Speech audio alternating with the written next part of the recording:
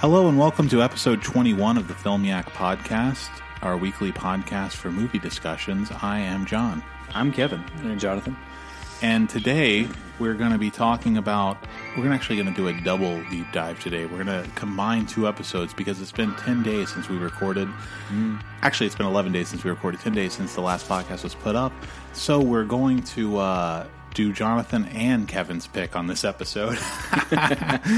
And Jonathan's pick, of course, the 1981, 80, right? 81. 81? I believe so, yeah. Okay, well, anyways, the 1981 film Possession, directed by Andrei Zulawski, and Kevin's pick being the 2013 movie The Double, directed by Richard Ayoade.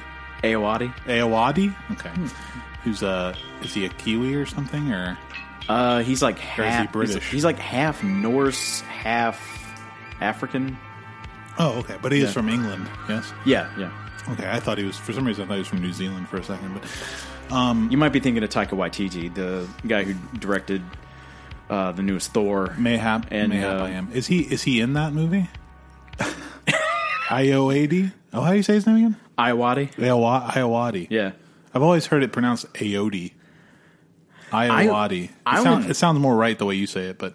I only knew how to pronounce it because Matt Berry was like... he was Dixon Bainbridge in The Mighty Boosh. And originally, Richard was Dixon Bainbridge. So, like, he was under contract for the IT crowd, so they got Matt Berry instead. So. Okay, great. Well, we're going to be talking about those two movies. We're also going to be talking about Phantom Thread, the latest Paul Thomas Anderson movie, which we all three saw. Mm-hmm. And lots and lots of other things that we watched, including other Zulawski films and other movies in the theater. So thanks a lot for listening. Thanks for joining us. And let's just jump right into it, because we really don't have time to be diddling around today, fellas. Yeah. So I guess, Kevin, you should start, because you probably have more stuff than... You might have the same amount as me, but you definitely have more than Jonathan, so... Yeah.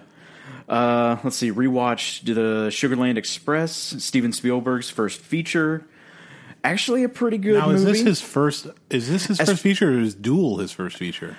As far as I know, I think Duel was a TV movie. It was, but it was released theatrically. Was it? Yeah. Okay, then. So Steven Spielberg's second feature, I guess it might have been it might have been released theatrically after Sugarland Express. It's hard to say. Or like maybe like it's his like first studio feature. For sure, yeah. But yeah, pretty funny. Like I did not remember the just billions of cars and people that are in this movie. Like, it's... literal billions, or are we being hyperbolic there? Hyperbolic. Okay. But, like, quite a few. Like, like there's a point where Ben Johnson, he's playing, like, the captain who's, like, chasing after this runaway couple who have taken a cop hostage because they're trying to get to their kid who has been, like, given to a foster home. And, yeah, so Ben Johnson at one point says, shit, all of Texas is out here. And it's like, you can believe it. Like, there are like long shots of like huge amounts of traffic on the highways. And it's like, yeah, this is pretty ambitious for a first movie. What is it about? So Goldie Hawn breaks William Atherton out of jail because their kid has been taken into foster care because they're not fit parents. And so they're going to the town of Sugarland because that's where the kid is. And they're just trying to get the kid back. But along the way, they take a cop hostage just to be able to get there. Is there like kind of like a Badlands vibe going through this thing, or what? Actually, there's a lot of Badlands in there, and like I'm pretty sure the Coens were watching this when they were writing / directing Raising Arizona. Like I see a lot of those two movies in this. So. And Goldie Hawn, how's she looking in this one? She's all right. Young. And I've never been a huge fan of. Huge fan of Goldie Hawn. Young Goldie Hawn? No, she's all right. Are you serious? Neither one of you? She's all right. I mean, I wouldn't. Have you guys seen Overboard? No. Okay. No. Well, watch Overboard, and she's in her bathing suit. Okay. It's destructive. Speaking of which, they remade Overboard. Did they? With oh, that's right. Some woman. The woman is a star. I forget who the guy's like a nobody, but the woman is somebody, and they reversed the genders, so now it's the woman who kidnaps the man, Right. and makes him be the husband. You know, because obviously politically correct. So, well, okay. Waiting for them to remake Captain Ron now. Definitely, I need to rewatch that. I saw that in the theater on a double bill with I think it was either Cool Runnings or The Mighty Ducks. Oh, wow. It was killer. Okay, well, I watched David Bowie: The Last 5 Years, which is the documentary that Jonathan talked about last episode. HBO documentary, which is not an HBO documentary. It's a BBC documentary that that HBO bought, apparently. But which explains why it's just dreadful. Like really, really boring and bad and terribly made, and just really goes into a lot of areas that it doesn't need to go into, and but skirts a lot of them too. It's just brutal. And I agree with the thing what you said about the jazz band is a lot of fun to like watch them play. But for some reason, you know, when you said jazz band, and when I imagine the jazz guys playing on Black Star, I always imagine older guys, like old, you know what I mean? Like old school jazz musicians. Yeah, and all yeah. these guys are really young, and they're all playing like electric instruments for the most part. And I don't know, for some reason, and I know that on the album it's, you know, it's electric instruments, but for some reason I just imagine them all like, you know, playing like upright bass and piano and stuff. So I don't know why, but Well, there's that ensemble that he worked with who, like, they did the first version of Sue in A Season of Crime. that was the same people, but except that there was a different. The lady was working with. You remember the lady's name? The Yeah, composer. I don't remember her name. She stopped. Yeah, working she did with like them the after that. arrangements. Yeah. So she left, but then she suggested that he use that band for the rest of the album, and he said okay. But anyway, it's really pretty not good. And I mean, honestly, I mean, unless you're just like a Bowie completionist, I wouldn't even recommend watching it. Jonathan, I watched The Vault. This horrific. can I ask you why? How nightmare. would you even hear about this movie? I have no idea. I was okay. I'm sick in bed. I'm just like I got to watch something. Like I feel like shit. So I want to watch something. And scrolling through Netflix, and it was just like on the suggested thing. It was on Netflix? Yeah. Okay, I just saw the trailer for it on iTunes the other day, and I was like, this Yeah. is the most ridiculous looking movie. I just see the cover, and it's got James Franco. And I'm like, okay, James Franco is. And I was like reading the synopsis, and it's like bank robbery, Yeah. something blah blah. And I was like, okay, James Franco, bank robbery, into this. Watch it. It is horrible. It is so fucking bad. He like works at the bank, and like it's haunted. The bank is haunted. Like there's like an old vault down like underground that like a bunch of people were killed in or some shit. And Oh, God. yeah, there's like demons and shit in it. It's bad. Now, is he in it? I mean, He's in it. Is he like a cameo, or is he actually in the He's movie? in it. He's a star. He of it? works at the bank. Okay. Because sometimes, you know, they'll put somebody's face on there. And the It's girl Yeah, from yeah. Orange is the New Black, like the crazy bitch. What just Crazy Eyes? is that her name? The black woman? No. She's white. She's like squirrely looking. Oh, I don't know. The white trash one? Yeah, white trash. Yeah. Yeah, anyway, she's in it.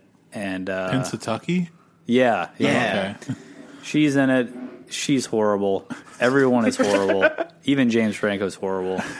Half star. It's a paycheck. It would be a 0 if I could actually get a 0 on Letterboxd. What I do is I do a half star, and then I just write in the thing 0 out of 5. And I was Or sick. just don't even rate What's it. and then even just more write fucked up is 0 like out I of was on like a lot of fucking NyQuil and shit, and it still sucked. Like I can only imagine having to like soberly watch this. So Yeah, it I can was just horrible. imagine you like Edward Norton in Fight Club when he's like just staring at the TV, like not sure what he's looking at. Yeah, it was bad. It was bad. All right. Bad. Okay. The Naked Island, directed by Kanito Shindo. I watched this because I was a big fan of Onibaba. This one's interesting because there's literally no dialogue in the movie. And the vast majority of it is people, like this family, they live on an island, they're farmers, and there's no water on this island. So they have to go over to another island like 3 or 4 times a day, get water, you know, put it in pails and bring it back over to the island, and then like hike up this really steep mountain island to, you know, just like that's their life. Sounds yeah. like a blast. Can't they just live next to the for water sure. source? Yeah, why don't they just move to the other island? Again, no dialogue. Oh, Like literally, the one subtitle that's in the movie is like when the father like picks up one of his kids and he's like playing with him, heave ho, and which he says in Japanese, I think Okay. he just goes "Ah," and they try to translate. and it they as translate it oh. as heave ho, but yeah, like it's an interesting concept, and like it really, you know, like the actors like are actually, you know, like in their terrible sandals actually hiking up these hills with, you know, the water buckets. But like, I don't know, like I can see what he was like going for, like emotionally, but like for me it was like, okay, like, you know, just half hour straight of silence while they're just, you know, pouring water and then going to get more water. It's like, okay, sorry, I need a little bit more. Sounds awesome to me. I'm gonna check it out. Okay. Yeah, I mean, you might. I love you might- repetition. You might appreciate it more than I did. Have you seen the Turin Horse? No, I've heard about it, but I haven't seen it. I won't say you should watch it because I think you'll hate it, but it's it's just all about repetition, and I love it. I love it to death. It's so Okay. great. Well, I let's just jump right into it. I rewatched Valerian to defend one of the greatest films of last year against my One of the co-host. greatest films, which was 4 stars on a rewatch too. So That's correct. 4 stars. Okay. What's wrong with that? I don't understand that. 4 stars is a good rating. I gave 4 stars to Phantom Thread. So Yeah, exactly. I don't know. Well, you gave it It was- 4.25. Oh, 4.25. Still the same thing. Would it help if I gave Valerian 4.25, Kevin? Well, like you're acting like it's some absolute masterpiece, It's but not. I don't think it even made your top 10. It didn't, but it would make my top 15. But that's not the point. I'm just saying. I think, okay, personally, Oh, here we go. Here's what John really thinks. I think John is doing this. I sincerely think that you were just being a contrarian. This movie got like it was just fucking trashed by everybody, and I think This subconsciously, movie was not trashed by everybody, for one. subconsciously, you watched it and you're Okay. like you purposely found the good in it, Sounding and you're- sounding a little ignorant. and- Because and this you're mo- grasping to okay, the good. Okay, this movie was not panned by everyone. A. B. Who liked it? Everyone I watched hated this movie. Everyone you've watched? Yes. Who have you watched? YouTube What are you talking YouTube about? reviews, like fucking, You like, watch YouTube reviews of Valerian? I'm just yeah. What are you talking I'm just about? trying. I've tried to find like who likes this. Go on in Rotten addition to Tomatoes. you. There are positive reviews on Rotten Tomatoes. It's not a 0%. I know it's which not means a 0%. someone liked it, it's right? Just like I don't find the good in this at all. Okay, well, I do, and I'll even though I've reviewed this movie before, I can explain again why it's so good if Okay. you'd like. Okay. But I'd personally like to hear Kevin say why he thinks it's so bad. What did you give this? I gave it a 1.5. Yeah, see, that's absurd. That's absurd. See, That's a man looking to be sad and miserable. Clearly, you did not want to have fun with this movie. If you did, you would give it more than a 1.5. I went in thinking that it could be fun, but then it was just fucking dumb. What was dumb about it? And Dane DeHaan, for one, Dane DeHaan's stupid ass Keanu Reeves impression that he's doing the entire movie. Yeah. And the fact that like somehow he's like a major, but he can just boss everybody around, including his commander and the general. And then like like I was ready to give this movie 2 stars. Okay. But then it gets to that point where like he decks Clive Owen. Yeah. And then he's like, "No, what are you doing? You can't give that to them. This is government property. I'm a soldier. Yeah. That's not my call to make." Like, you just fucking decked your senior official. Who are you to all of a sudden get so high and mighty when you're such a prick the entire movie? Like, literally, the first interaction that he has with Cara Delevingne, he's twisting her arm trying to get her to kiss him. Hell yeah. I'm going to be honest. I hated all that shit. Anything Yeah, that was, any love between them was weird and like rapey to me. I don't know. It was just like really like Rapey? yeah, like How just was it rapey? just like not good. Okay, That you're gonna love me, bitch. Like, it so was just by like, rapey you mean not good. no, just very overly he's- masculine. like he's- and Like he not- literally the just first time, ridiculous. like the first time they're on screen together, he grabs her wrist, tries to put her in a hammerlock, and says, "Give me a kiss." Yes. Like, who would actually continue to work with a douchebag like that? Especially when like she's literally the most competent person in the entire movie. So you guys- bar none. I'm sorry. Go ahead. Okay. So you guys It's like Kevin's winded. so you guys were Yeah. genuinely offended at like a feminist level about the treatment of women in this movie? Is that what you're saying? No, dude, you're taking it to the extreme. No, I'm just saying, like, it was. That was You part- said he was rapey. I mean, that was for That was fucking part of it. Comic relief. Well, let's I'm talk joking. for real about this movie. That was part of it, but the fact that it goes on and like that whole sequence in the beginning where they cut up Space Oddity and have all the alien races shake hands. That's actually the only part I like in the movie. Thank you. That's That one, was- one of the best scenes of last year. If I was at a top 10 scene list, that'd probably be like number 2. Damn, you're insane. It's an incredible But, scene. It's an I- incredible scene. It's brilliant, in fact. Are you the being, way are you being paid? Go fuck yourself. I'm allowed to like a movie, all right? This movie is a lot of fun. It's very, very enjoyable. The things that you're talking about, let me just address real quick. The idea of Valerian being a sexist and Valerian being a sexist. Anyways, not trying to kiss her without her permission. Okay. Which, on a moral level, I agree is wrong, but I'm not saying right or wrong. I'm just saying it's just cringy. I'm just Okay. watching. I'm like, this is cringy. I know. I don't want to see this. I know. So it'd be like if you watched a James Bond movie from the 60s and he was smacking a woman around, you'd say, this is cringy too, right? You Yeah, don't want to watch sure. that. This character is from that time period, 1. 2, he's based on those kinds of characters who are overly masculine. 3, he is not It's fine what he's based on. Dude. He is not the hang on.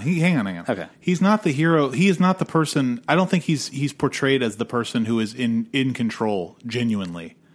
She is in control. Yeah, she's in clearly, control, obviously. Yeah. Yeah, like So, I said, I she's mean- the most competent person in the movie, Exactly. like regardless of rank. I agree. Yeah. So what's the problem? No, I just think it's dumb. I don't know. Like I've actually seen looked at the original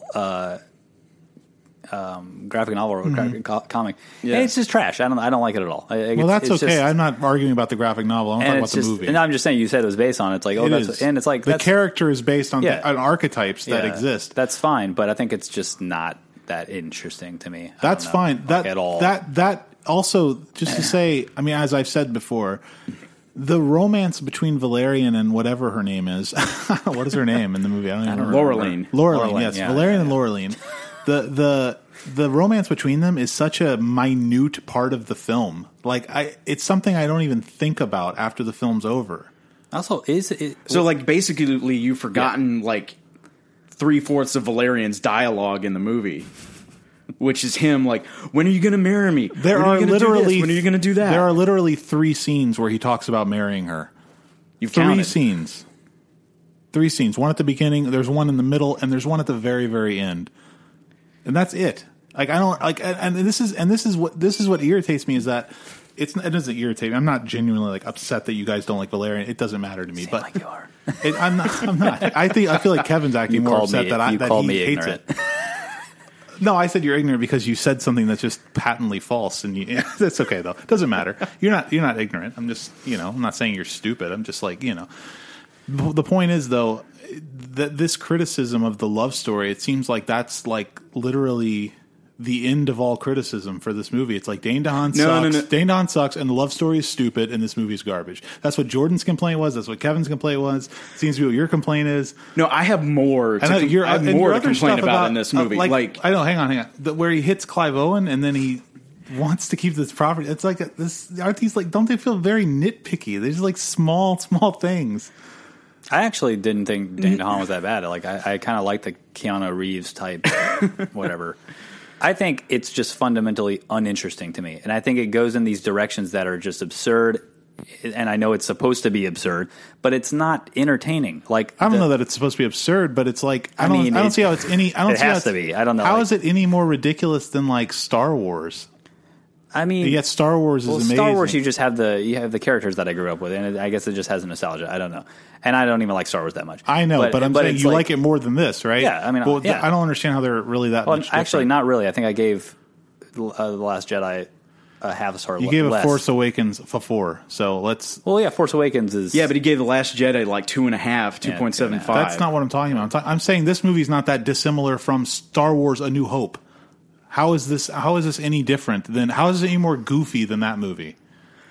That interdimensional stuff where, like, you know, he gets his hand stuck and then he meets a little alien baby. Are you kidding? The scene in the big market is amazing. Nobody dislikes that scene. Are you crazy? The scene rules. It's okay. I think no. The idea that they have to wear the stuff to go in there and shop. How many alien or like random bizarre scenes have you seen in like a billion movies? What makes this one so special? It's in a different dimension. No, I'm going to mechanic of it. I'm gonna agree with John on this. Okay, I'm going to agree with John, but I'm going to get I'm going to get this criticism out real quick. I cannot stand the scene where she's captured and has to bring the food out to that's all trash to me. Garbage. Rihanna is garbage. I can't stand any of those scenes with her. It was absolute terror and that on was screen. And that was another thing. Like the whole thing with Rihanna, like, and then like she just she's dead now. Yeah, sorry. I was like, that was not good. And then she just turns into dust, and it's like, so what was the point of having her around? Like, to get him into the thing. Is this the like first Bond girl who appears in the film who like always dies? Is that what that is? I mean, genuinely, I think it's that's just poor screenwriting. That's all. I mean, there are problems with the movie. It's not a masterpiece. I didn't give it a 5 out of 5. I don't mind Rihanna in the movie at all. And that scene that she's in where she dances is literally 3 minutes and 12 seconds long. That is not long, that big of a deal. Dude. 3 minutes and 12 seconds long? It's the length of a song. You got to sit there and fucking watch it. It's entertaining to watch. She's doing the dancing. She's changing into different things. There's effects. Nah, man. There's also stuff going on with Valerian. We're going to disagree. That's okay. I agree to disagree. I don't mind. But the point is, Ethan Hawke was funny. Cara Delevingne is a very competent agent. But the rest of this movie, I just thought was dumb. Well, it seems like that's fine. We have more to get to, so I'm like, okay, we can agree to disagree. That's fine. Okay. I just didn't like it. I don't know. I like it a lot. So, and I did expect it to go up on this rewatch, and it just didn't. It's just exactly where it was, and it's just a very enjoyable sci-fi movie. A little sci-fi. I kind of agree with you. It's dumb. It's a dumb movie. That's what's fun about it. Like, it's not like I'm not watching it to like get some kind of insight into the human condition or something. I mean, it's like I think the thing is stupid blockbuster. Well, it's like how you like Thor Ragnarok. Like I guarantee you, I watched Thor Ragnarok. I'm gonna give that movie a 1.5 because it's gonna be garbage to me. I mean, what's the difference? I don't understand what the difference is. Like Dark Knight Rises. What's the difference? But are you serious? Yes. Dark Knight Rises doesn't realize how goofy it is. It's not fun. That's not a fun movie. No, and what does that mean? I'm trying to answer the question. Just dumb. It's fun. I'm trying to answer your question. Okay, go Dark Knight Rises is not fun because it doesn't realize how goofy it is, and it's not trying to be fun. It's trying to be a serious movie. This movie is not serious. Okay. Fair? I guess so. Okay. Yeah, that's fair, but it's how is it not now? The it's difference funny to us because you take such a hard line against Marvel, and Marvel is trash. How many Marvel movies have you seen? I've seen Iron Man. I've seen Iron Man 2 and 3. I've seen Captain America 1 and 2, and I have seen. You saw the second Captain America? Yeah, Rustin insisted. That was the last straw for me. That felt like it was 3 hours long. It was brutal. I don't know how long it is. It was brutally bad. Yeah. And then I saw I saw like the first 10 minutes of Guardians of the Galaxy. I'll give it to you. Marvel movies are a little more self-serious. But I wouldn't even say that. I'm not saying that. I'm not saying that Marvel movies are like Nolan films. Like, that's not accurate, but they're trying to be sometimes. Well, maybe. I don't know. I think it's more Captain America 2 was seriously trying. I think it's more DC, like, because of the Nolan movies, like all of the DC movies that follow are going to be, like grim and sort of dark, but they're going they're also trying to skirt that Marvel line where they're having quote unquote having fun too. So I think if you watch Guardians of the Galaxy, like that's a really good comparison to Valerian. yeah, Like those movies are not serious. Yeah, maybe. I don't know. I guess I feel the same way about Guardians. I mean, the 10 minutes that I saw of it, as Kevin probably does about this movie, in that, like, he probably feels the same way about Dane DeHaan as I do about Chris Pratt. Like, Chris Pratt just, like, cannot, he's done for me. He's the worst. I have to agree on that. Like, I wasn't a huge fan of Chris Pratt at the beginning, like, even in Parks and Rec, but now it's like, he's literally the same guy in every movie. And it's like, okay, like, I get you're playing Chris Pratt, but it's like, ugh. Did you see Jurassic World? I did. I did too. And I just want to be clear, too, on something about Valerian. I'm not a Dane DeHaan fan. Okay, and I'm not saying he's bad in the movie. I think he's fine in the movie for what the movie calls for. He delivers. But it's not a role that was like, wow, Dane DeHaan really cranked that out of the park. Like, he's not a very good actor in general. And, I mean, the first thing I saw him in was The Place Beyond the Pines, and I thought he was really good in that. And then everything I've seen him in after, he's been pretty bad. So I'm not, like, defending Dane DeHaan. I wouldn't even defend Cara Delevingne, although I do like her a lot in the movie. I've never really seen her in anything else that I've liked her in. So it's, I mean, like, the acting, but this is the thing. It's like, I'm not judging this movie on acting because it's such a goofy, big budget blockbuster movie. Like, I don't care about the acting. It's like going to watch Thor Ragnarok and saying that, wow, could you believe how bad, so Idris Elba was in that? It's like, they're supposed to be bad. It's a comic book movie. Like, I don't care about the acting in these movies. I care about other things. That's actually a funny thing about Ragnarok. Like, it might sound goofy, but like, I think it's Anthony Hopkins' best work in a long time. That does sound goofy. Here's the thing. Over the last, like, I don't know, 5-10 years, Anthony Hopkins has basically been like, is he Odin? Like, yeah, he was Odin. Yeah, okay. But like, he's basically been like, kind of a, like, if Hannibal Lecter wasn't a serial killer, like, he's very, like, he kind of just has that one facial expression, and like, he seems kind of sinister, but not really. And like, I'm thinking a lot of Westworld here. But in this one, like, he actually has to, like, be animated for a little while and, like, say goofy things, because in the context of the movie, he's Tom Hiddleston pretending to be Anthony Hopkins. So for this, he has to change things up. Spoiler. Whatever, it's been Ruined. out. It's been out for a while now. But yeah, Ruined. so the fact that he's not just staring creepy old guy for the 15 minutes that he's in the movie, like, I thought it was a really good improvement. Well, with Valerian, one more thing. Sure. I'll talk about Valerian all day. I agree. I agree. It's trying to be fun or whatever. It's it's not to be taken seriously. It looks great. Can we agree on that, Kevin? Does it look good? It's all right. Okay, the special effects to me are like literally the best CG I've ever seen. Really? Yeah, like the CG in it is insane, and it's like so incredibly dense with CG imagery. Some of the green screen was a little whack. Like whenever they're fighting the guys in the banquet hall, whatever, the king. Yeah. If you really watch it, like, it looks a little whack. I didn't notice that. But I mean, I have no eye for that kind of thing. Like, to me, it looked very similar to Fifth Element. Only, I get, I mean, I think it's probably a pretty good feat that he could make what was pretty, I'm guessing, practical in Fifth Element. Somebody correct me if I'm wrong. I'm sure there's a lot of CG in Fifth Element too. Right, but I mean, like, I wouldn't. There's a lot of practical stuff, though. I mean, like, he has a thing for like alien costumes that are, like all this stuff at the beginning with the aliens shaking hands and stuff. A lot of those aliens were practical. So I mean, he's got a thing for that. But I mean, there's a ton of CG in both movies, I'm sure. But yeah, I mean, I know nothing about CG. Like, I mean, I can tell when it looks bad, but like, I couldn't tell you, like, oh, this looks especially good. At the very least, then, it doesn't look bad.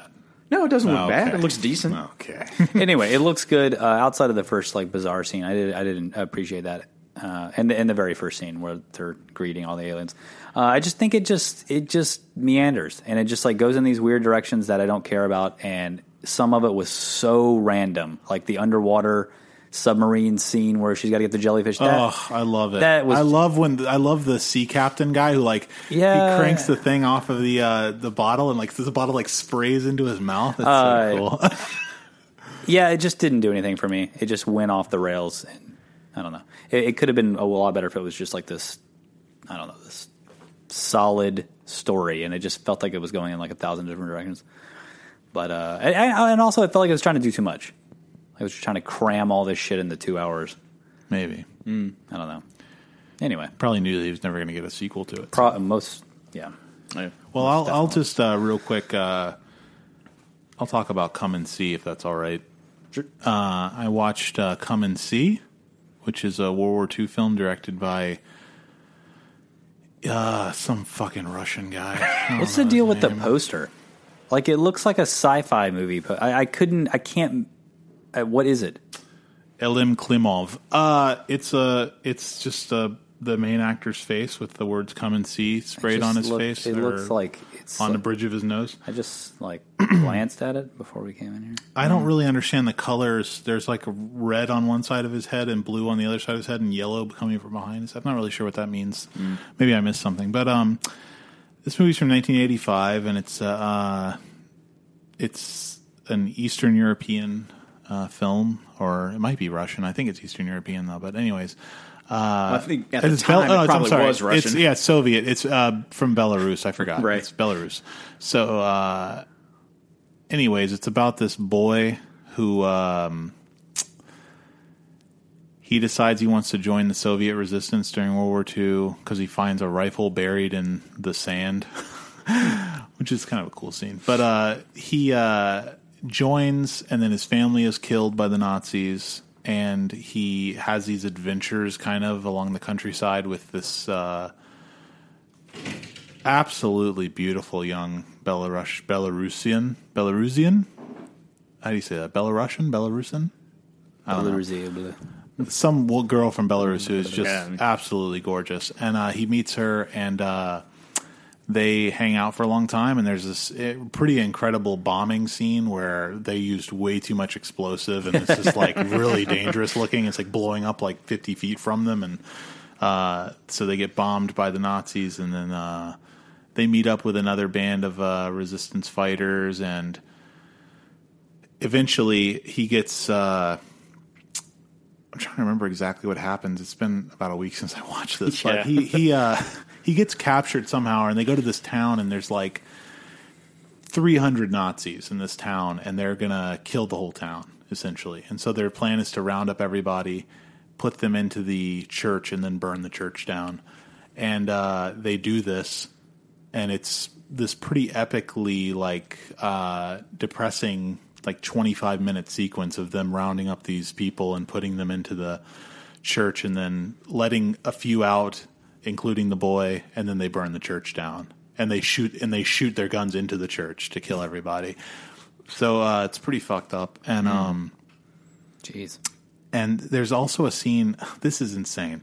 There's a scene where they use live ammunition and they shoot at the boy, and it's live because, well, I read it was live afterwards, but I knew it was live while I was watching it because it's you just watched Fury, right? So in Fury, when they shoot the guns, they have the light tracer bullets, Right. They use tracer bullets in this movie, and they're firing them over his head over in this field. And I swear to God, I'm not sure. I don't know.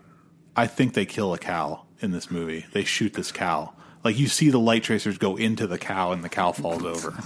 So it's pretty fucked. Wow. Yeah, it's pretty fucked. No animals were harmed in the making of this movie. Asterisk. Well, one, right, but they can't. But he was very ill. Absolutely. So it's probably lunch. Maybe. Hey, I would hope they did something with it. Just bring out the butcher. Yeah. But anyway, that's what the movie is. I think it's it's probably just trying to say something about the ultimate evil that mankind is capable of. But I found it to be a little slow, and that sequence in the town where they do all that stuff is very engaging and disturbing. But there's a lot of it, especially the stuff with him and the girl, where they're just walking around talking to each other, and I don't know if it's supposed to be building character or something. I don't really get anything out of it, and it was just kind of like, you know, I really don't like to use the word boring with a movie, and this movie wasn't boring, but like some of those sequences were kind of like, you know, less than interesting. So I had to give it a 3.5. But I mean, I wouldn't not recommend it. I think it's good, and it's certainly worth seeing just for that scene, and then just some of the stuff that they do, like the explosions and the live ammunition and shit like that. It's just pretty nuts. It's just not, you know what it is? It's like you read about it online, and it's like very controversial. And on the IMDb, like whatever it is, the parent content advisory, it says it's filled with graphic violence, and there is very little violence in this movie at all. Like one person is shown being shot, I think, and it's the worst squib you've ever seen. It's like the weakest looking, like nonsense squib going through somebody's shoulder. And not that, you know, people getting their heads blown off or something would have made it better, but I guess I was just expecting it to be a lot more like intense than it actually was. Cool. Went and saw The Phantom Thread. Want to talk about that now? Sure. Why not? It's just called Phantom Thread. Yeah, okay. Went and saw The Phantom Thread, and it was pretty good. Such an asshole. The Phantom Thread. Yeah, I don't know. It was pretty good. So we saw Phantom Thread, directed by Paul Thomas Anderson and starring Daniel Day-Lewis in his final theatrical performance. Maybe. Also starring some woman whose name I don't remember. Vicky Creeps or Creeps. Yeah, something like or that. Creeps. Yeah, she's apparently not English, even though the movie's set in England. She's from some other country, which I didn't really get until like I got 3/4 of the way through. From her. Yeah, I thought that was an interesting scene where like Daniel Day-Lewis is playing backgammon with the Duchess or whatever Is that her title a was. custom in her country or whatever? Yeah, like I don't mean to sound racist, but So yeah, what did you guys think of Phantom Thread? can we all just fucking agree, Johnny fucking Greenwood, right? Just Pretty agree good. that his name is Johnny Greenwood? Yeah, It was pretty good. yeah. I mean, the score was like, yeah. I found the score to be good, Yeah, but I agree. also like incredibly not generic, but like not challenging at all compared to his other scores. Like his other scores are like avant-garde, and that's a little extreme, but they're not normal movie scores. This is a very typical movie score. I was surprised coming from him. It's actually funny you mentioned that because I felt that way about the entire thing. Like I felt it was very, very like trying to be a normal film. Like it wasn't like outside of the ending or the close to the end. It was just I don't know. He's just I don't know what he's doing. I think I know what he's doing, but I think he's abandoning like all of this huge grand, auteur shit for like this clean cut. Who are we talking about? P.T. Anderson. Okay. As we saw in Inherent Vice, like it was just like really, it was weird and like kind of all over the place, but it just felt really like edited, sharply and just presented in a normal fashion. And it's like this is like on crack. This is like, like 1,000 cuts. Like it's cutting back and forth. Like when people are talking to each other, and it's just I don't know. Like it's very like You by found the this book. problematic? No, because I think a lot of people are actually doing that auteur type stuff, like Tarkovsky ripoffs and 10-minute shots and all that. I think that's like almost the mainstream at this point. Like it literally is, and I think he's like I don't know. I'm not in his head or anything, but like I feel like You're not? No, but I feel like he's reacting to that almost like it's. I don't know. I saw that while I'm watching. I'm just like, this is like really by the book. I can feeling. see what you mean. Yeah, I don't know. I'm not sure I agree entirely. I found it quite challenging. Really? What did you find challenging about it? Maybe not to me personally, but just to like general movie audiences, I think would find this movie somewhat challenging in that it's like, well, for one, the story itself is about Reynolds Woodcock, who's played by Daniel Day-Lewis, who's a fashion designer in the 50s in London. And he's a pretty Neurotic. unlikable character. Fastidious. He is neurotic, yeah. These are all good words, good descriptors.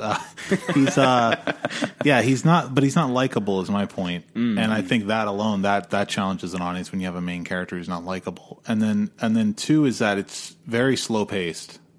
Like, it's not like Glacial or anything. It's not like a Tarkovsky movie, but it's certainly slower. I mean, I rewatched There Will Be Blood in preparation for this, and I'm not sure. This is also, my fifth or sixth time seeing There Will Be Blood, so I'm not sure if it had played differently before, but like There Will Be Blood is not nearly as slow as this movie. Like, this movie's much slower, and it might just be because I know what's coming in There Will Be Blood, and it's all exciting to me. You know? That has a lot to do with it. Yeah, but there are certainly, the story I'd say is more engaging in something like There Will Be Blood than this.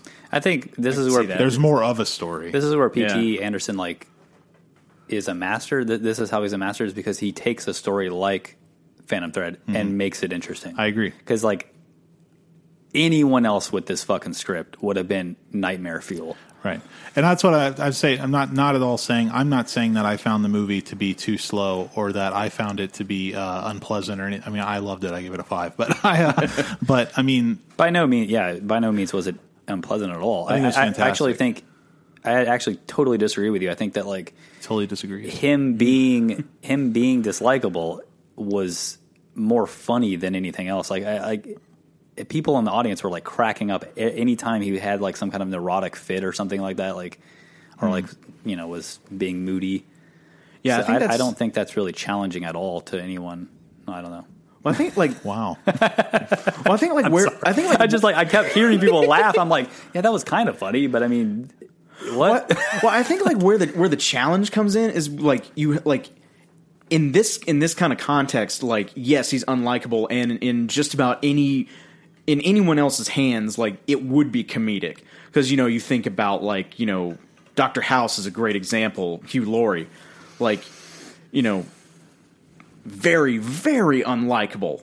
But people laugh at House and they love the show. But if they ever actually met Dr. House in person, they would have nothing but bad things to say about him. I don't know that that's a good comparison though, Kevin, because House. Not that I've seen House or have any desire to see House. I've seen one scene from it, but I know I understand the character that he is. Seen one scene. I'm a master of this. No, I'm not saying that. I'm just saying I understand the character that House is. Yeah. Okay. He's this guy who's extremely cynical and he's the crotchety, the cynical, lovable dickhead. Exactly. Well, there you go. He's lovable, which is the thing. It's he's not liked by other characters, but the audience. He's built to be liked by the audience, right? But I don't think Reynolds Woodcock is built to be liked by the audience at all. No, but I think the audience is going in thinking that is how they're supposed to react. I agree with that. That scene where he's well, it's a little late now, isn't it? Right. It's a little late now, isn't it? Right. It's a little late now, huh? I think for me, it's he's done the unlikable character before in The Master, but it was way better and more awful, and he's a terrible man, and I don't know. It didn't go. You talking about Hoffman in The Master? Yeah, it didn't go it didn't go far enough for me in this movie. I felt like I missed a scene or something. See, I didn't think The Master went far enough. Really? No, because there's I'm actually not 100% clear on what you're talking about either. I mean, he's with just Hoffman being evil or bad or something. He's just a controlling person. He's a jerk. Yeah, he's an asshole and a jerk, and it's he's just a manipulator. But he's also a human. But he also has these very human moments, and you can tell that his love for Freddy is very genuine. Yeah. But I'm just saying, in the Phantom Thread, he's he's an asshole, he's a fucking manipulator, whatever. But again, in the Phantom Thread, it just didn't go far enough. You keep saying the Phantom Thread, whatever. I'm gonna keep saying it. It didn't go far enough. I swear to God, I swear to fucking God, I felt like I went and took a piss and missed 10 minutes of this movie, and I missed the scene. Did you? No. Oh. And I felt like I missed this scene that I don't know what it is, but it's so him snapping at her all the times and all the insults and everything that she had to endure. That wasn't enough for her. No, to... it wasn't. I mean, I don't even understand what we're talking about necessarily, because it's I understand what you're saying, sort of, but go far enough for what? What was the reaction that wasn't justified? It just, I don't know. because her reaction wasn't to. I don't know if we're unclear It's- on this. A lot of people seem to think that this is going to be huge spoilers, so just don't listen if you don't want this movie spoiled. But a lot of people seem to think that she was trying to kill him. No, she's trying to make him sick so she can take care of him. I mean, maybe in the first time she was trying to kill him or something, which I don't think you get any of that in the movie. I don't think she's ever trying to actually hurt him severely. She obviously wants to make him like a child so she can take care of him. Earlier in the film, he has his fits or whatever where he's like debilitated mentally for like 3 days, and she finds that I can. She likes that, yeah, and he likes it too. Yeah, so it's like.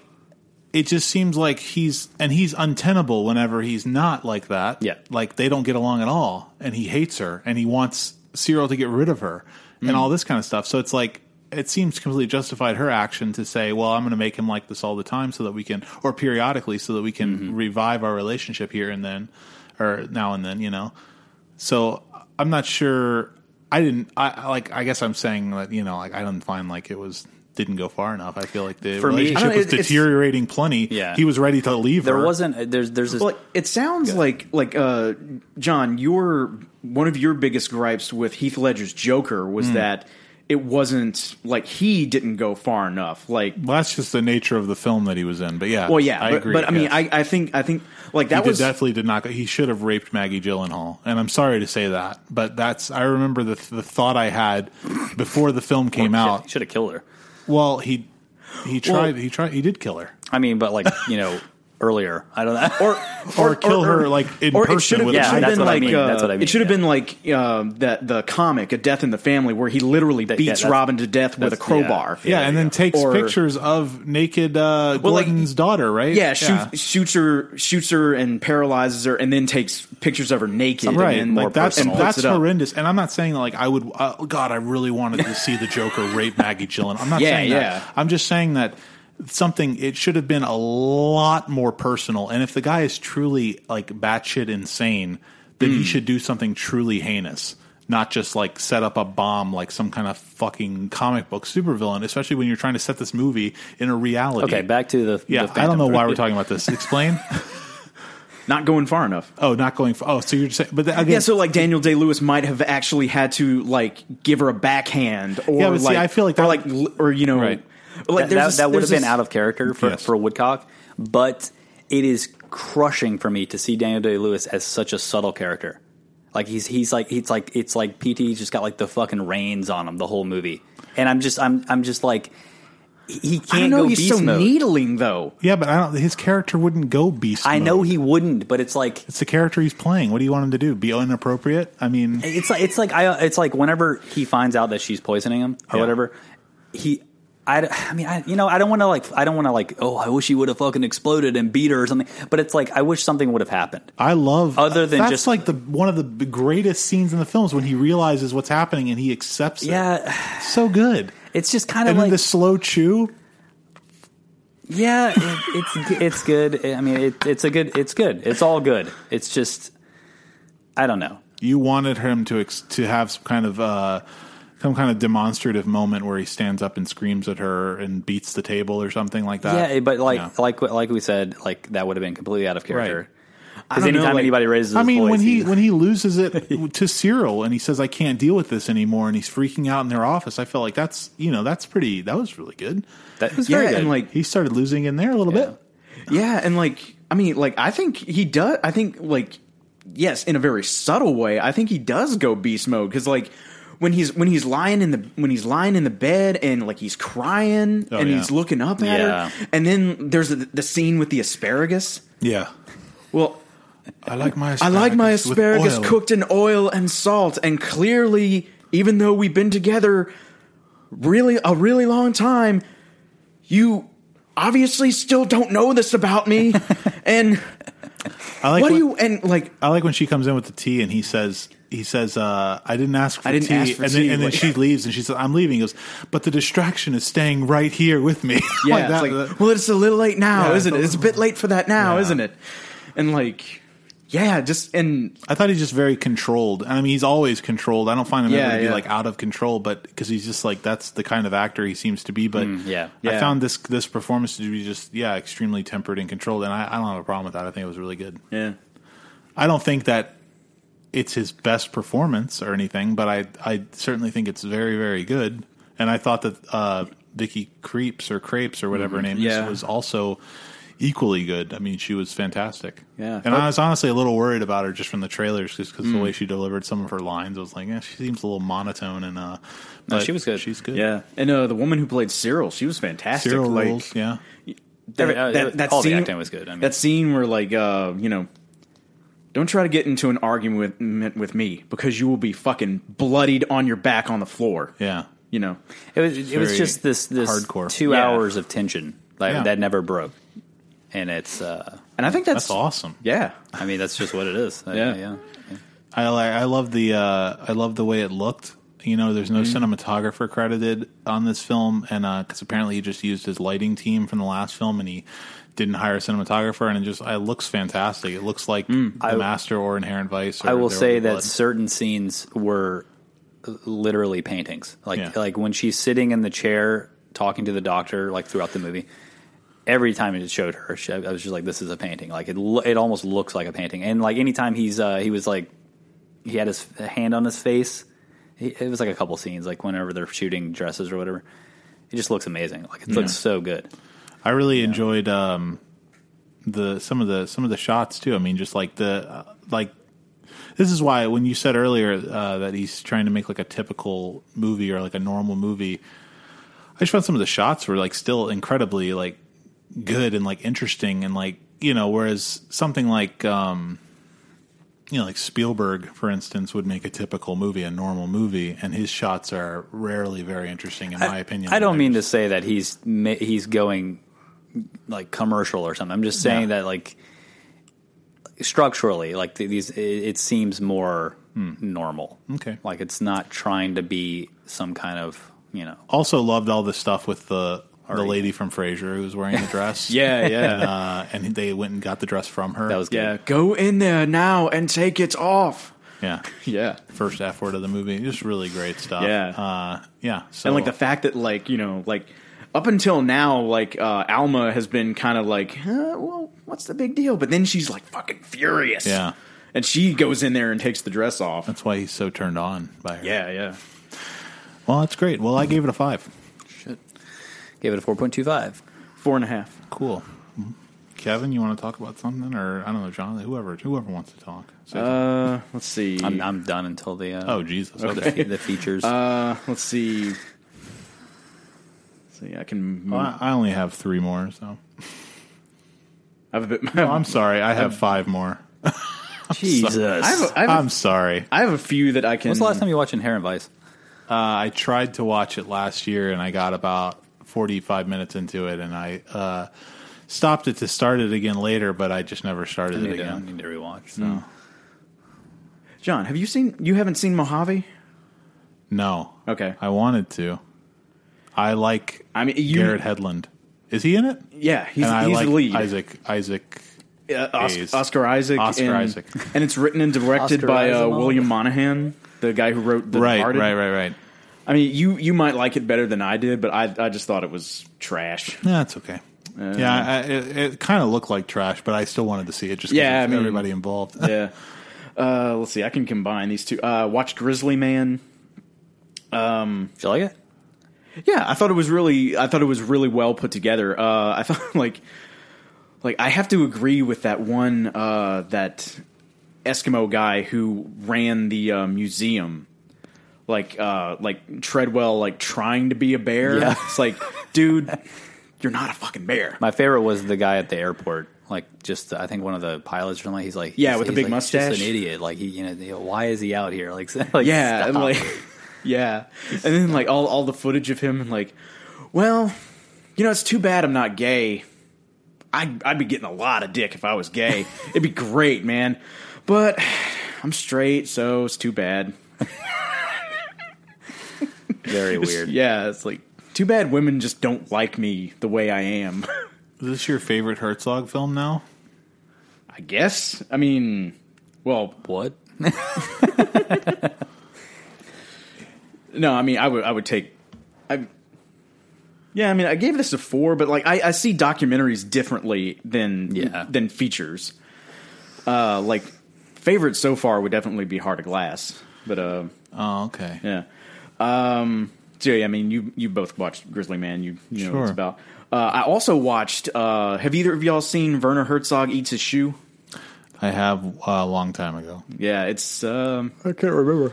It's on the Burden of Dreams Les Blank. disc. Yeah. yeah, Les Blanc. Is And it on that? Yeah. Oh. I think it's on Gates of Heaven. That What? well, that was the movie where like Herzog was like, "Look, Errol, if you finish Gates of Heaven, I'll eat my shoe." I'm pretty sure it's on the supplements for Burden of Dreams. Is it? I don't know. Let's look. Okay. Keep talking about it. But yeah, so like they Herzog gets off a plane, goes into a kitchen, and I've and next thing you know, you see him shoving garlic into his shoe. And I'm not going to eat the soul because you leave the bones of a chicken, and it's also stuff about him talking about I'm really proud of Errol and I'm proud of myself for forcing him into this, and I think there should be legitimate war against talk shows and Bonanza and Rawhide. It's on the Burden of Dreams Criterion. Cool. Okay.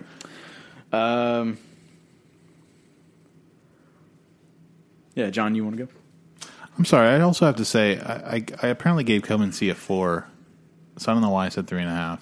You gave what? I think I gave Come and See a 4. Apparently, Oh. Maybe I'm wrong about that though. I kind of did these from memory. I don't know. You did 3.5. 3.5 or 4 okay. doesn't matter. I watched a couple of Zulawski films after I watched Possession, just to have a more kind of well-rounded idea of his work. So I downloaded The Devil and The Third Part of the Night, which are his first two films from 71 and 74, I think.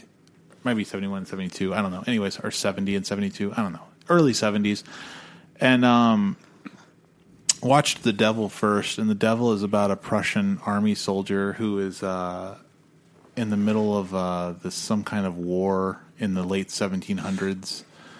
And he leaves his... there's like a huge battle and everybody dies, but he's alive still. And he goes back to his hometown, like where his house is, and his father has committed suicide, and his mother is gone, and his sister is marrying some guy, some like local yokel, and his wife, who was going to marry him, has left him and is with somebody else.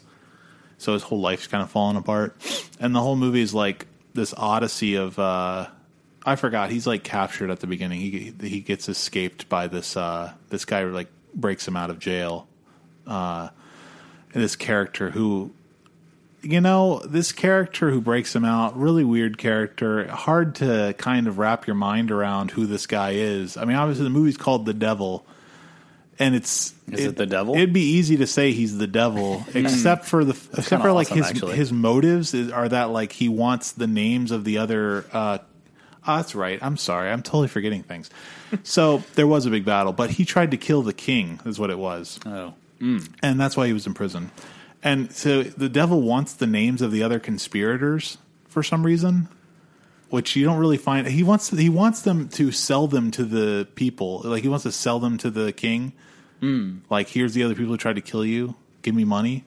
Right. And it's just kind of like, which is like, so, but he's the devil. Like, why would he care about like money? You know what I mean? It's just kind of weird. But anyways, he ends up leading our main character through the countryside, the war ravaged countryside, and he starts to kind of lose his mind. Not the devil, but the main guy, and he just ends up killing a lot of people with a razor blade, with like a straight razor, and it gets pretty gruesome. And it just reminds me of the whole thing. Reminds me very much of like Herzog, like early 70s Herzog, just like anything like Heart of Glass or Aguirre or any of that kind of stuff. Just these kind of bizarre, absurdist, philosophical, no real plot, just kind of like just the best. Yeah. That's the main reason I wanted to watch it. I was like, this just sounds like a Herzog film, and it is a lot like that. But I'd say not quite as good. Just not quite as. I guess I find Herzog more profound. Like some of the things that he's trying to get at, I think he actually gets at them. And Zulawski, in this film at least, doesn't really seem to achieve much. But at the end, not to spoil anything, but the character of the guy who you would say is the devil, he does die and turn into a dog corpse. So I guess he is probably the devil. It's pretty awesome. After he shoots a guy in the face That's a good idea. with a flintlock rifle, and then he dies. He tries to rape a woman, and she cuts his balls off with a straight razor, and then he dies and turns into a dog. Does it show the balls? They show her cutting him, but I don't think you see anything. Oh. But it's pretty graphic. Like when he shoots the guy in the face, like it's disgusting. Like they use like Cronenberg level. No, like it's a different style. So it's like if you guys are familiar with the Guacamole gun, the one that Robert Rodriguez invented. So like in the movie Desperado, when he gets shot in the hand, you remember the blood sprays against his hand instead of his hand exploding. And he invented this thing called the Guacamole gun, which is just like he shoots the blood at you and it makes it look, like your blood's exploding. And it looks like that. Like he's like shoots him in the face, and the blood just like shoots, like sprays against his face. It looks ridiculously good though. So yeah, that I watched that, and I gave that a 4. I liked it, but again, not. I thought it was going to be like I was like, this is going to be like a 6 out of 5. And then I watched The Third Part of the Night, which is a movie that I believe you made before this, which is about World War II, and there's a character who wants to join, sort of like Come and See, I guess, wants to join the resistance in this town, and before he can meet up with the person, his go-between is murdered by the Nazis, and he gets chased. It's an incredible foot chase scene at the beginning of this movie, and there's gunfire, and as we'll talk about with Possession, just the squib work. I mean, killer. Yeah. But in this movie too. So and then he it's really weird. He joins this. He signs up to be a tester at this place where they examine lice. So they have this little box full of lice with a screen on it, and then they put it on your leg with a belt, and they let the lice feed on you, and they take it off, and they study the lice and the blood that they got and the diseases and things like that. So this is what he does for a living for most of the movie. And different things happen. It's not terribly interesting. It's kind of a slow burn, and but still enjoyable. I think I gave it a 3.5. Yeah. So how many more do you have? Let's see. I just have my 2 theater watches now before the main reviews. Le Post. Yeah. Le Post. Jesus Christ, he's still counting. Look at that. How you have 15 left? 4. Talk about 2 of them at least, and then maybe talk about the next 2 after I get done with my 2. Okay, let's see. Rewatched the BBC documentary Synth Britannia, which is about electronic music in the late 70s, early 80s. So it's got Flock of Seagulls. No. But it's got Human League, Orchestral Maneuvers in the Dark, Depeche Mode, Yazoo, Cabaret Voltaire, Throbbing Gristle. Yeah, and it was for me, it was a really interesting thing. The fact that they even say in the documentary, all of this was happening in different towns. So it wasn't like with Hype, where with Seattle, where you have one scene where all of the it was like a collective musicians, consciousness of electronic music where pretty everybody much, was doing it at the same time, but in different spaces. Yeah, and so everybody apparently was listening to the Kraftwerk. Yeah, Kraftwerk, Tangerine Dream, and apparently Wendy Carlos was a big inspiration for a lot of these guys watching Clockwork Orange, and so you've got the kind of dystopian thing going on, and you have her synth score, and watching. We'll get more into this with Possession, but seeing how gray and just kind of down whatever German town they're in Possession. What is that? Yeah, Switched On. yeah, They named their store after Switched On Bach. Wendy Carlos. yeah. Who named their store after Switched On did. The store. Oh, it's the Synth, store? yeah, the synth store in Austin. You just assume I know these things. you knew that? Switched On. Really? Yeah. I've never heard of that. What? Did you tell me about that? Yeah, several times. That's the only I've way been there I've like ever 4 heard. times. You've been there 4 Yeah. times with me? No, Then how would I never know? with you. Well, then how would I know? I've told you about it when I come back. I don't remember that. I remember you telling me about the Into Veneer. Into Veneer. And then I went there and bought a bunch of Blu-rays because they didn't have any good records. Really? I bought the Sound. are- I bought the Sound album there, and then I think I was about to buy a Terry Riley record, but it was too expensive. Alrighty. But yeah, so Synth Britannia is good. It's really interesting. The between Clockwork Orange, Wendy Carlos, and J.G. Ballard's novel Crash was apparently a big inspiration for a lot of these guys, and like to see how to see culture come to one point and really inspire all these guys, and then you have the punk rock movement in England. So now, all of these musicians are saying, well, like, shit, if they can do it, why can't I? Because, before then, it was the era of progressive rock where, people were just shredding your face off on whatever instrument they played. And also the fact that, so all of this happens around the same time that modular synthesizers and polyphonic synths are becoming legitimately affordable. So, the fact that all of this kind of happened at one time, and then you have this pretty interesting musical movement, I thought was really interesting. Yeah. Cool. Sounds really cool. Yeah. Where did you see this? YouTube. Oh, cool. Yep. Well, you have another one? So you had 4. You want to just burn through one more? Yeah, I can.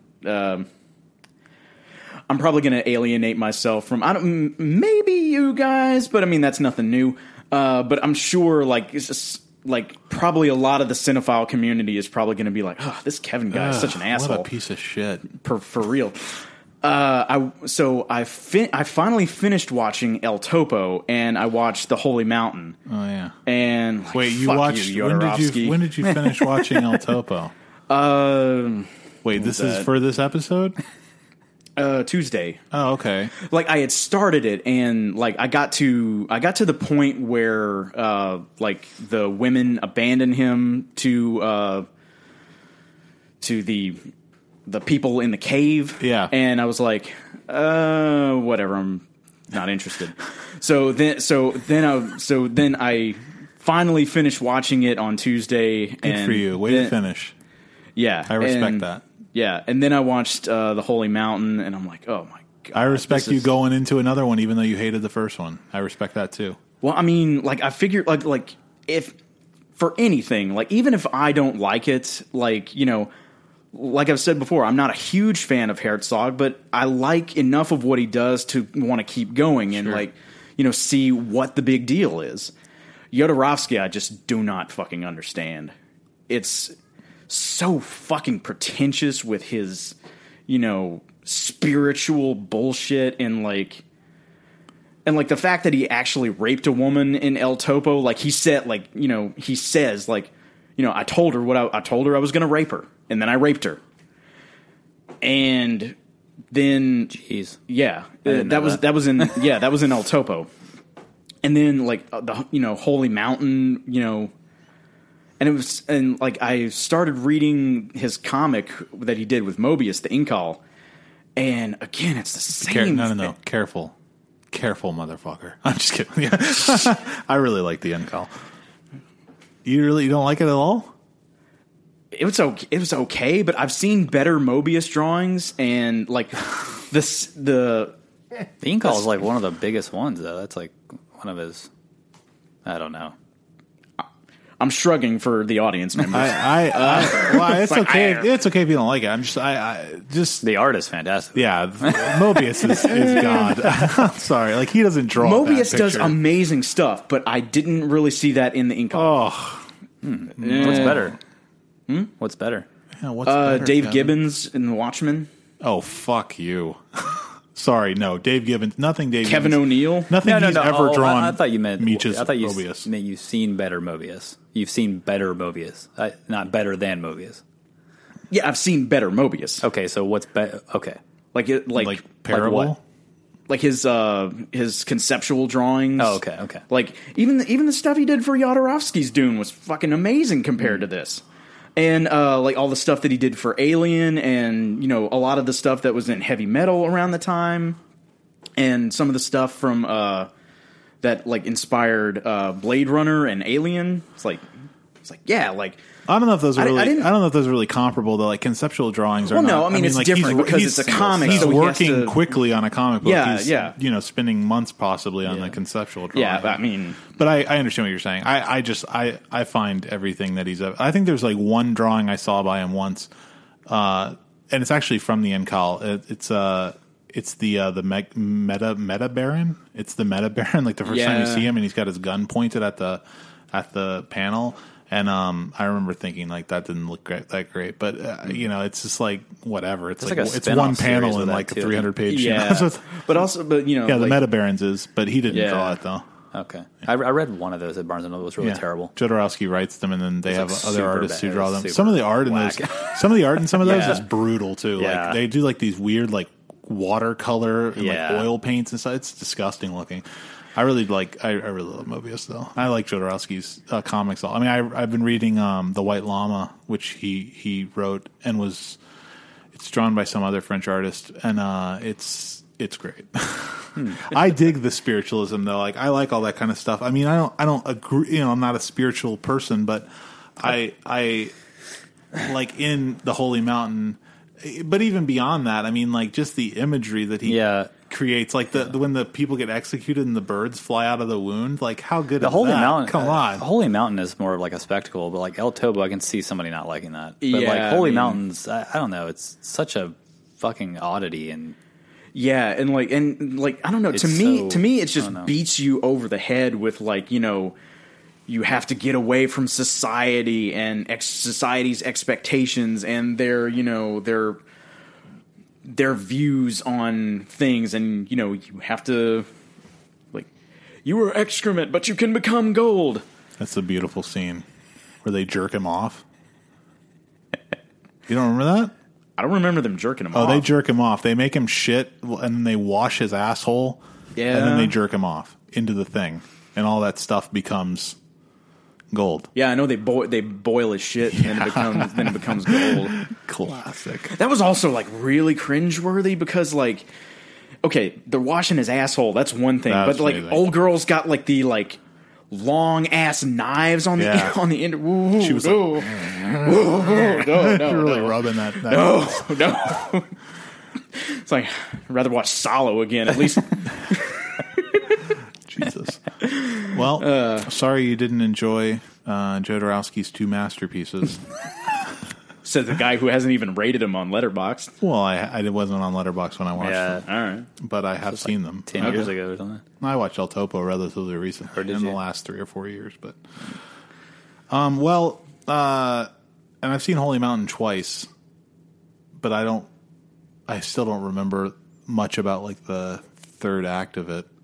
I remember how it ends, but I don't remember a lot that goes on outside. Anyways, Yeah. I watched The Post, Steven Spielberg's latest movie starring Tom Hanks and Meryl Streep and lots of other people.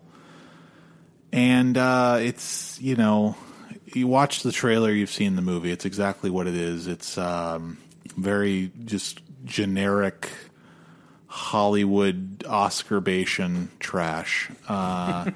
So you don't need to see this movie. It's not horrible or anything. It's not like it's a What piece is it of about? shit. It's about the Pentagon Just Papers. quickly. Okay. The Pentagon Papers are leaked, and the New York Times publishes a story about them, and then they get an injunction from the Justice Department, and then the Washington Post, gets the rest of the papers, and they're deciding whether or not they want to publish because they might get in trouble and go to jail. And there's a lot of like faux feminist bullshit in this movie. That I was doesn't wondering ring about true that, 'cause, true at like, all. yeah. It's just like it just feels very disingenuous. Like Meryl Streep's character is this kind of like she owns the paper, but only because her husband died and left it to her. And it was her father's paper, but her father left it to her husband, which is like, so it's like, you know, the first step in her being like put upon, I guess. And she's very timid, and everybody talks over her. All the men in the room won't listen to her. And, of course, leads to this moment where she finally asserts herself and doesn't yell at anybody, but she kind of tells this one guy how it is. Like, I own the paper. I'm going to do what I want, and you're going to listen to me or you're going to leave. And all that stuff is just, like, so telegraphed and lame. And, I mean, I don't mind there being a character who is, you know, timid and becomes a strong female character. That would be great, but there's absolutely no justification for her to become strong. Like, you don't see anywhere in the movie where, like, there's a switch and she's like, wow, I don't have to be timid anymore. Like, she's just all of a sudden in one scene just decides to start, you know, dressing down this guy about it. And there's these terrible scenes where she's walking out of the courtroom after they've won, and there's like, for some reason, there's like 36 women standing outside, and they're all looking at her with their mouths open, and they're in awe of her. What a powerful woman this is. Oh my God. You know, and it's just like, it's just so heavy handed and lame. You know, it's like, we get it. Like, she's some kind of, you know, role model for women, but it's just like, try again, Stevie. It's brutal. There are some good scenes though. I mean, the scenes in, where they get the papers and there's like 4,000 pages, and they had to cut the page numbers off of them when they were making copies because that's the part that says top secret. So all the papers are out of order. So they're trying to like put them in order, and they have like 8 hours to do it. And it's that's a pretty good scene because they're like go jumping through everybody, and they're like, oh, I got the last page of this one, and it says this, and it's about, you know, the Hanoi bombing and all this kind of, and so it's all about Vietnam, the papers. And you know, so that scene was kind of fun, and there's some other, you know, intriguing stuff, I guess, but for the most part, it's just a slog, and it's really long, and you know, it's like it reminds me a lot of like Bridge of Spies. It's like that level, which I know that I think you said, didn't you like that? No, I haven't seen it. Never mind. I was talking to my friend Logan. He liked it, but I was like, I just remember like that movie's just so boring. It's just like nothing but just like Tom Hanks talking law to people, and it's just like this is a little bit more entertaining than that. But so basically, we should just watch All the President's Men instead. Yeah, I mean, I think that's the movie that this is getting talked about with the most, and I've never seen that movie, but I feel like that's probably way better than this. And just some really bad, like everybody's just. There's so many actors in this movie, and they do nothing.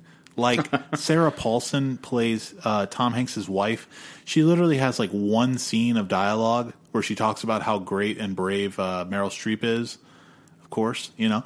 And then David Cross and Bob Odenkirk are in this movie for some reason, playing reporters at the Post. And Bob Odenkirk has quite a bit to do. Obviously, he's the bigger star at this point. But David Cross is just distracting. Like, he's just standing in the background. He's got a wig on. He just looks goofy. I'm just like, what are they doing? What is this guy doing there? And then the guy, the skinny weirdo guy from Silicon Valley in The Office. Yeah, he's there. He just shows up out of nowhere. He's a lawyer, and it's just like, and he's being serious. And it's like, I can't take this guy seriously. Yeah, you really can't. He's done. He's so comedic. Like, he's just comedic looking. Was that B.J. Novak? No. The tall, skinny guy. He came in late. Frankenstein-looking guy. Yeah. He came in real late on The Office, like 8th season. Okay. Have you seen Silicon Valley? No. Okay. Oh, well, he doesn't matter. He plays the same character in Silicon Valley. Yeah. Okay. Like, literally. It's pretty ridiculous. Yeah. So he's just really weird to see him. And then Jesse Plemons shows up as another lawyer, and he's really fat now, which is weird. And it's just kind of a distracting, brutal mess. Tracy Letts is in it. He's good as always. Tom Hanks is fine. I mean, Meryl Streep is fine. She's not bad or anything. Just none of it's like, you know, amazing. So I'll wait to talk about my last one until your last two. Well, at this point, I got to ask. Oh, so, like, do. why are you so up in arms about 3/4 of a star? About what? About Fury. Because I gave it 3.25, and you were like, this is going to be a big argument today, man. Well, it's just 3.25 to me is less than what you probably think it is. Like, you probably think, like, it's pretty good, 3.25. But, like, to me, 3.25 would be like, I mean, it's okay, you know, whatever. Well, yeah, I mean, we've discussed we have very different rating systems. So, That was probably just my gut reaction, you know? Yeah, I mean, I thought I like Fury a lot. And I mean, 4 is like, it literally gets a 4 because of like certain aspects that are just real, like they're nitpicks that I have with it that just stop it from being anything more than a 4. And I mean, just certain elements of it, like the kid, his acting, his entire performance, and the lines that he has are terrible. But I honestly like that guy in other things that I've seen him in, but he's not good in Fury.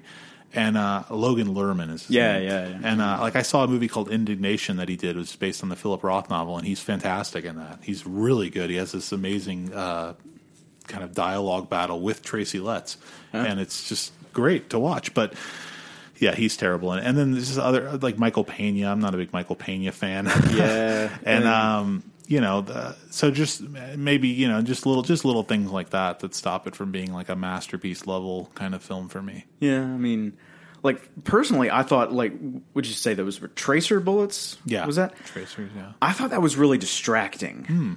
Because like, you know, I just thought like, okay, like it's definitely trying to establish itself as like kind of you know, harder edged World War II movie. But then it looks like they're shooting lasers at each other, and Laser like, cannons. and that whole like that scene where the rest of the guys come in and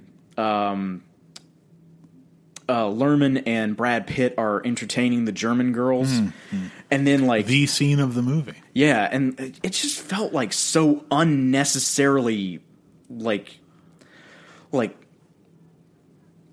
they don't give any like legitimate reason for them to be the level of dick that they are in that scene, and that's what I found through like most of the movie. Like, guys, like these guys are just dicks. Wouldn't it? I mean, doesn't it justify itself in that Brad Pitt is like clearly showing like favoritism towards the new guy, bringing him up there, making them eggs together, getting him laid.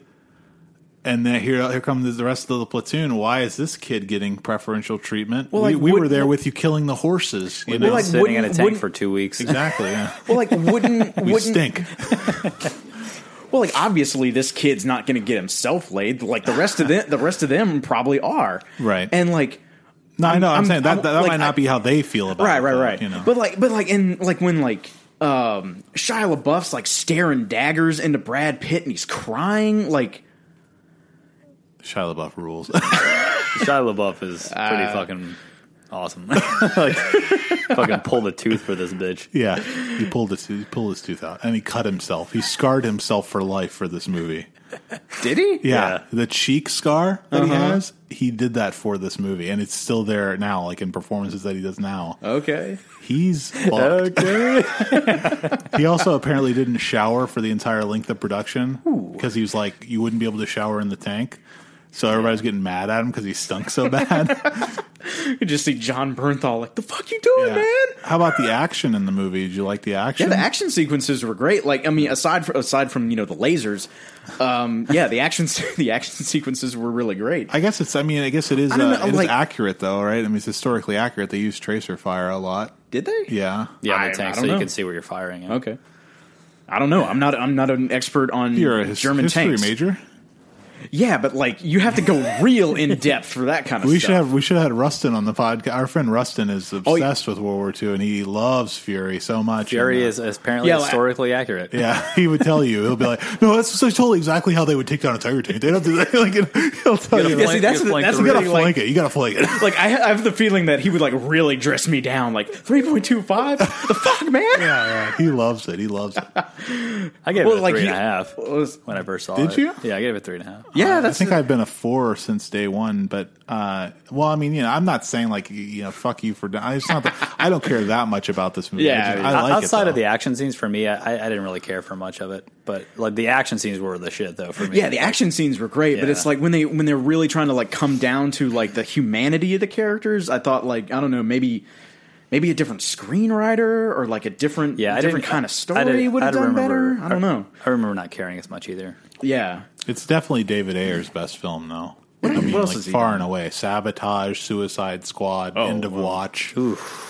Harsh Times. Oh, that's right. Like, this is Where far Christian Bale's like literally chugging vinegar. Yeah, it's brutal. This is way, way better than anything he's ever even like put his name on. Right.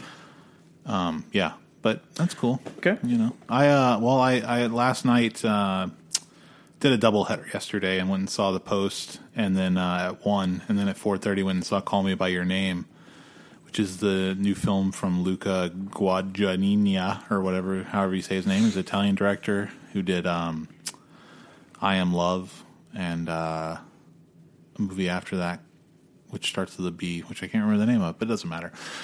This is the first one I've seen by him, and it's about Army Hammer is in it. Army Hammer With Timothy Chalamet, who, I guess you guys didn't see Lady Bird. He was in Lady Bird. And Michael Stuhlbarg. And Michael Stuhlbarg is Timothy Chalamet's father, and they live in Italy, in northern Italy, because his father is like an antiquities professor. And so, obviously like finding, statues and stuff. Mm-hmm. And he has a postgraduate student come and stay with him each summer to help him with his studies. And this summer, it happens in the summer of '83. It happens to be Armie Hammer's character Oliver, and he shows up, and he kind of he's an American, and he's not that they're not; they are Americans too. But he lives in America, and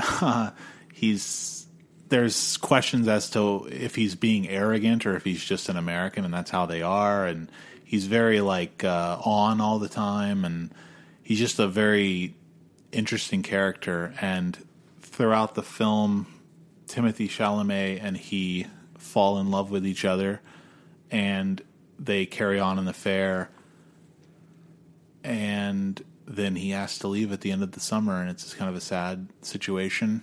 And I think, let me think about this before I say it. I don't want to be hyperbolic.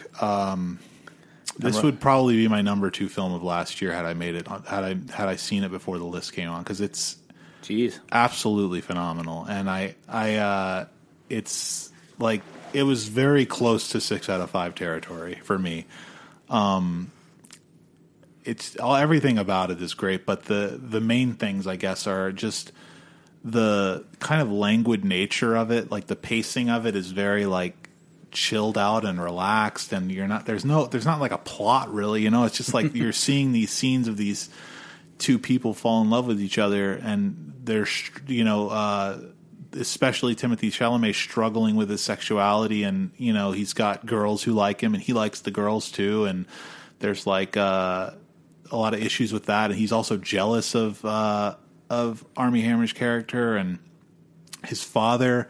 They're afraid of what their parents will think and things like that. And Michael Stuhlbarg, who plays his father, has this speech in it's like the penultimate scene of the film, and it's just it's devastating how good this speech is. I almost cried. I came very close to crying during the speech, and it's just amazing. And the soundtrack really rules. It's a lot of 80s pop stuff, but it's also Sufjan wrote 2 songs for it, and then he also rearranged a song from Age of Odds for piano for it, and they're just beautiful tracks that they play in the background of some scenes, and it's just a beautiful looking film. It looks really, really good. The acting is all incredible. I don't, it's hard to. I'm just gushing at this point. It's just a great film. I don't know. I highly, highly recommend it. Yeah. So, yeah, it's good. It's really, really good. Cool. So, if you have the means, check it out. So I guess we'll move on to our deep dives now. Yeah? Unless you have something else. You have something else? Well, Good Time. Oh, yeah, you watched Good Time. Yeah, Sorry. Good Time fucking ruled. Absolutely. Holy shit, Benny Safdie. Oh, yeah. That first scene with him. Oh, yeah. The tears? Yeah. I had seen an interview with him, and to see him go from that to what he is when he's playing Nicky, oh my God. And yeah, that movie fucking rules. It's great. Greatest soundtrack I've heard in a long time. Yeah. It's one of the best scores in recent years. For sure. And also watched The Mosquito Coast with Harry Harrison Ford, Helen Mirren, River Phoenix, Andre Gregory. Screenplay by Paul Schrader, directed by Peter Weir. It's okay. I've forgotten that Schrader wrote this. Yeah. It was interesting to see Harrison Ford not be Harrison Ford, but just be like a total dick. Bit of a villain in this one, no? Yeah, like just yeah. But yeah, the movie itself is like, it's okay. Oh well. But yeah, okay, so that No, well, that's fine. I guess I'll just mention briefly, since we were talking about Fury, I started watching Band of Brothers for the first time. Well, I guess I had watched the first 2 episodes whenever it was first available on, VHS 15 years ago or whatever. But I didn't realize it was that old. It's from 2001. Yeah. I started watching it. I got 3 episodes into it. It's it's good. It's like Saving Private Ryan light, Yeah. like it's definitely not nearly as graphically violent as Saving Private Ryan, or at least not yet. But there is a lot of action. Like the second and third episodes are like nothing but battle sequences, and that's it's fun to watch. I remember liking it quite a bit.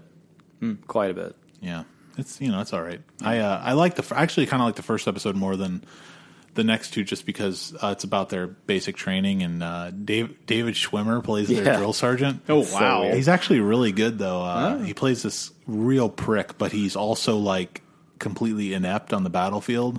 Yeah. So it leads to a bit of a mutiny among the troops, and it's pretty good stuff. So cool. Could continue that. Well, let's move on to our deep dives. Deep dive number 1. I guess we should start with Possession. Since this was Jonathan's week officially. So Possession's from 1981, directed by Andrei Zulawski and starring Isabelle Adjani and Sam Neill. Jonathan, you want to lay it out what this movie is about? It's about a little bit. Yeah. Well, shortly. I mean, I guess I don't really know what the fuck's happening. Summarize a little bit. Just It's about a couple who is falling apart, and everyone around them gets fucking killed in the process. That sounds like good. a mob movie. That's pretty good. And there's a lot of religious, like weird, like strange things happening.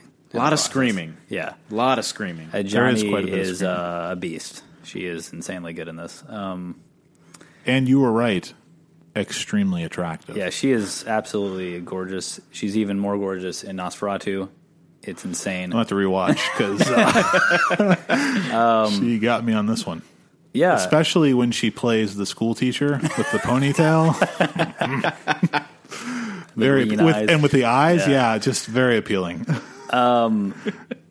Yeah. All right. This is the first time I've ever seen real tentacle rape, though. Well, Outside of anime. Hang on. I think it's consensual. Okay. That's true. Tentacle sex. Okay. There we go. Would you not count Evil Dead and Evil Dead 2 where the Well, that's a tree. where the tree? Well, there's like kind of like tentacles. Now, though. this is They're straight up. vines and This is stuff. straight up tentacles. This is. Well, what did we? Let's before we jump into the tentacle rape portion of the discussion. That's all I've been thinking about What this did whole time. I'm just like, can't wait to say tentacle rape. What did you guys think of Possession? Just in a general way, maybe. What do you think? I liked it. You did? Yeah, quite a bit. What do you like about it? I liked obviously the performances are great. I thought I was a little on the fence about Sam Neill for the first maybe half hour, but I really got on board with him. I thought he was great. Him at the clone at the end? Yeah. That was the shit. It is amazing. Yeah. Just the whole, and the idea of, it, I guess. And it's interesting that I don't know how much thought you put into that, Kevin, but the fact that your pick is The Double, and they're both films with doppelgangers. Yeah. And I didn't even realize that until like halfway through The Double. I was like, oh yeah, both those movies are about both these movies have doubles in them, Yeah. But yeah, just the kind of surrealist aspects of it, like the idea of the school teacher who is a clone of her. And I love Sam Neill's reaction when this is some kind of fucking joke. Like, it's so. Have you seen my wife? Yeah, it's so good. And I see her every day. I love the camera work in it, like the just like weird when it's pivoting like around, when it's rocking back and forth with him, and Sam Neill's performance is really bizarre. Like some of the choices that he makes, like the rocking in the chair, where it's like his head's all the way back, you know. And there's another one where he's on the phone and he's doing something weird with his hand. I don't remember. It's like, again, it's been like a week and a half since I've seen this, but yeah, I mean, just great. And the flashes of violence are the pièce de résistance. I mean, they're delicious. I love them. It's almost like it's a dream or something, because like at the beginning of the movie, it's almost hammy acting. Like it's like really like, like it's like really weird. He's like a CIA agent or something like that, or whatever. And I'm just like, what the fuck's going on? And then it just goes, it literally nosedives. Like it's like he wakes up like 3 weeks later in a hotel room. Right. He's like, how long have I been here? And he's like, he looks like he's a vampire. It's sort of like it reminds me a little bit like that change when he wakes up in that hotel room and he's like unshaven and he doesn't remember anything. It reminded me of like the switch in Mulholland Drive where it's from Naomi Watts first, and then when she becomes the drug addict, like where her acting becomes really amazing suddenly. Like, wow, she could really fucking act. And then at the end it switches back almost, but then it becomes like terrible, like everybody dies. But but you think it's gonna like go back? Oh, okay, but no, it doesn't. Kevin, what do you think about it? I thought I thought it looked really interesting. Like the only thing that like really held it back for me was like how over the top some of it went. Like with the yelling especially when they're fighting. And then that scene where she has like the seizure slash miscarriage. That was the shit. Amazing. Yeah, just I don't know. You didn't like that? With the milk like going everywhere? What you didn't like believe her? Like you want? I thought it was too much. You thought it was too much. Okay. Yeah, because like just 5 solid minutes of it's like if you were really... It was like watching an interpretive dance or something. That's exactly what I was fucking thinking. I can agree with that. It reminded me of, what it reminded me of a lot, actually, was the ending of, I mean, among other things. I didn't actually even write this down. I just thought about it. But it literally reminds me of the end of Texas Chainsaw Massacre, where, have you guys seen this? Yes. Okay, where Leatherface is dancing with the chainsaw at the end. Yeah. And it's like... It's like, why is he dancing? But it's just like, it's beautiful. It's like this beautiful ballet. And like hers is a lot more chaotic and a lot longer, I'll agree. Yeah, but I like that. I don't know. I found it very visceral and like very exciting to watch. I'm sniffing a 5 out of 5 here. I knew of the scene of her freak out, but I didn't know it was that hardcore. I didn't know this movie was going to be, it went over what I thought it was going to be, which I like. Yeah. And like a friend of mine had sent me the trailer like years ago, and like the thing that stuck out in my mind most was her going almost, and it's like, wait a second, yeah, because like I mean in the trailer you don't actually see anything, you don't have any context whatsoever. But yeah, like then when when you see the movie and you know what it's about and you know what's going on, it's like whoa, hang on, it's mental, yeah. For sure. And when it shows the creature's face, yeah, you remember that? And it has like two when little it's in the corner. Yeah. Disturbing. Yeah. So, and like the mouth like kind of opens. Oh god, it was so fucked up. That actually creeped me out more than anything. Right. Like that was the creepiest part to me. Yeah, I don't know why. Yeah, really good effects on the creature there. Oh yeah, great. Other movies that I was reminded of, I'm sorry, just some movies that I watch, I'll just be like, this is like this movie and this movie and this, just like certain scenes, like obviously, did you watch Neon Demon? I haven't seen it yet. Okay, well, not to spoil anything, but there's a scene in this that's very like something that happens in Neon Demon. Yeah. Okay, and Rosemary's Baby, obviously. I mean, especially the devil in Rosemary's Baby looks, I found it very similar, just the eyes especially and things like that, I can to see the that. creature in this.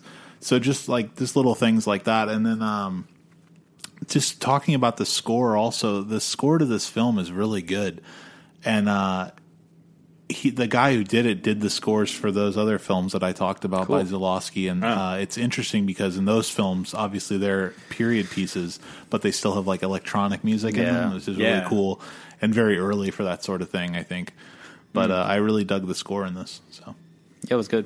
Yeah, like I can see like, and like I definitely see like this movie. I'm sure influenced Clive Barker a lot because like watching Hellraiser, like especially with like the practical effects and like the just kind of like gray dimness that's kind of cast over the entire movie. I love that it's set in Berlin too. Like, is it Berlin? The wall Yeah, it's Berlin, and everything. yeah. Okay. Yeah. It's great. And it feels like when he looks at the soldiers on the wall, like it's literally just literal soldiers. Like, you know what I mean? Like, and you're seeing part of history there, which is interesting to me always. Yeah. So, and this, again, the violence Yeah, is amazing. I was going to get to that. The violence whenever he kills Heinrich.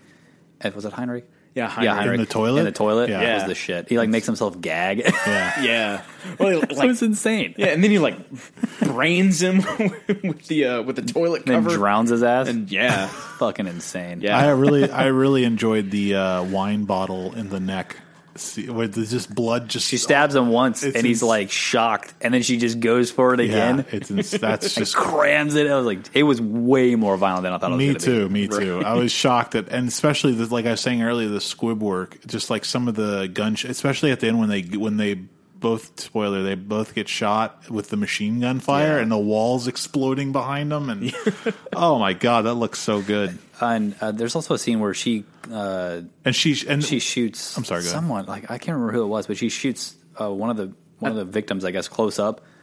I think it was the first. It was the second. Was it Was the the second second or detective or the second? Or was it the first one? I don't remember. It was either the first or the second. Oh wait, doesn't private investigator. what did she do to Heinrich when he shows up? Did she shoot him or did she just cut him? Stabbed him. Stabbed him. in Okay. the, in the arm, Right, or right. the shoulder. That's right. Yeah. Right. 'Cause then he It goes was to either the bar. first or the second private investigator that Yeah, she just yeah. like fucking unloads on him like point Yeah. blank, Yeah. and it looked really good. It's all the blood effects are amazing. All the effects are amazing. Period. So really great. And I like the Heinrich character. I thought he Hmm. was insane. Like he was really like whenever he goes and Oh, when he visits Sam Neill in the hall, And he's like, yeah, oh my, he's like manic. It's Yeah. bizarre. Yeah. it's amazing. He realizes that like Sam Neill's not afraid of him anymore. He becomes like very feminine almost. It's Yeah. very strange. It was funny too because like When Sam he- Neill is supposed to be like some like secret agent, Right. But then Heinrich just hands him his ass. That was like, and that's like the first bit of violence is when he hits him in the, and there's so much blood on There's his a face. lot I of was like, blood, this is yeah. great. Like I was like, this is crazy how graphic this is. Also, Sam Neill beats what's her, yeah. He slaps Johnny, Yeah, yeah. he slaps her a couple of times. and she's just like just pouring out of Yeah, her mouth. yeah. It's insane. This guy's got a real hard on for blood. It really. And then the stairwell, like they had the scene, the shot of the stairwell going down, and you could just see the blood all the way up the stairwell. Dude, gallons. yeah. But yeah, I liked it a lot. I liked it a lot too. Solid. I'm going to give it a 4.5. Me too. Liked it quite a bit. I'd have to say 3.5. Like- Ouch! I'm just kidding. So it's a total piece of shit. I'm just kidding. It's not Valerian. Oh, it's only 2 stars better than Valerian. Yeah, I mean, like I was saying, like the over the top stuff was like, okay, like I'm really finding this hard to take seriously now because like it's got like a really interesting concept and like the effects are really great and like the suspense is pretty interesting too, but like then it just goes way the fuck over the top, and it's like dude, like Kramer versus Kramer was out by now. Like you could have watched that movie and made this a better. That's not fair, Kevin. I'm joking. Okay, John. I know, but like, obviously, this movie's... Obviously, I don't expect Andrei Zolowski to go like, "Wow, man, Kramer versus Kramer, that's my jam." No, but I'm just saying, like, obviously, not to compare those two films. But I'm saying, but I'm saying, like, obviously, this movie's it's not taking place in any kind of normal reality. No, but I think see, that's the thing. Like, I think you have to have some level of normalcy for the weird stuff to really be weird. You know what I mean? I know what you mean, but then it's like, I mean, think about like surreal pictures, like anything Lynch is like Eraserhead is not. There's nothing real about that movie. Like it's totally bizarre, and it's allegorical. And I think this movie probably is too. I'm not sure 100% what the allegory is here or the metaphor, but like it's obviously a lot plainer in something like Eraserhead, but I mean, I don't even know about that. It's that one of the many allegories is plainer in that film, but this is just like, it feels like it's dealing in metaphor. I don't for a second think that like, oh, this movie's about a guy who gets cloned by his wife. She fucks a demon and clones him. And then where did her clone come from? Right, it's like, or no, she miscarries her faith, and then she fucks her faith, and then it becomes her faith. That's what she says. That's what literally she says. Oh, she says, "I miscarried my faith." Yeah, yeah. Oh yeah, I miscarried my like what? Or was it Chance? Faith, Chance or Faith died, but Chance survived, something or something like that. Okay. Yeah. Pretty. Well, there you go. Insane. Well, I mean, that's pretty obvious. Then I mean, yeah. So I'm just saying, like, I'm saying it's not happening. Like, I don't mind like things like Heinrich's behavior or Sam Neill's bizarre performance or her freaking out on the subway, because it's like, this isn't real. This isn't taking place in reality. It's so unhinged. The movie is so unhinged that it's like, I feel like, yeah, sure, I did laugh a few times because it was so over the top. But I'm like, I usually laugh at shit that's insane anyway. Yeah. Right. But you laugh at the end of Heart of Dark. I mean, not Heart of Dark, Heart of Glass. Whenever they're on the boat, because the shot is so good, you have to laugh. but this movie is so unhinged. I feel like I'm so on edge that I feel like they're gonna like explode or something. I don't, you know what I mean? Like, I don't even know. Yeah. She's so manic. It wouldn't be out of place for them. Like to her explode. head's just gonna fucking explode.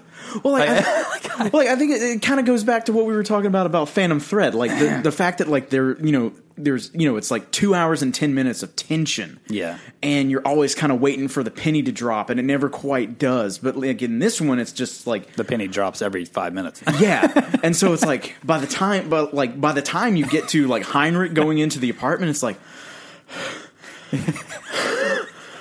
Oh, I'm with you, dude. I paused it like 3 times. It's pussies.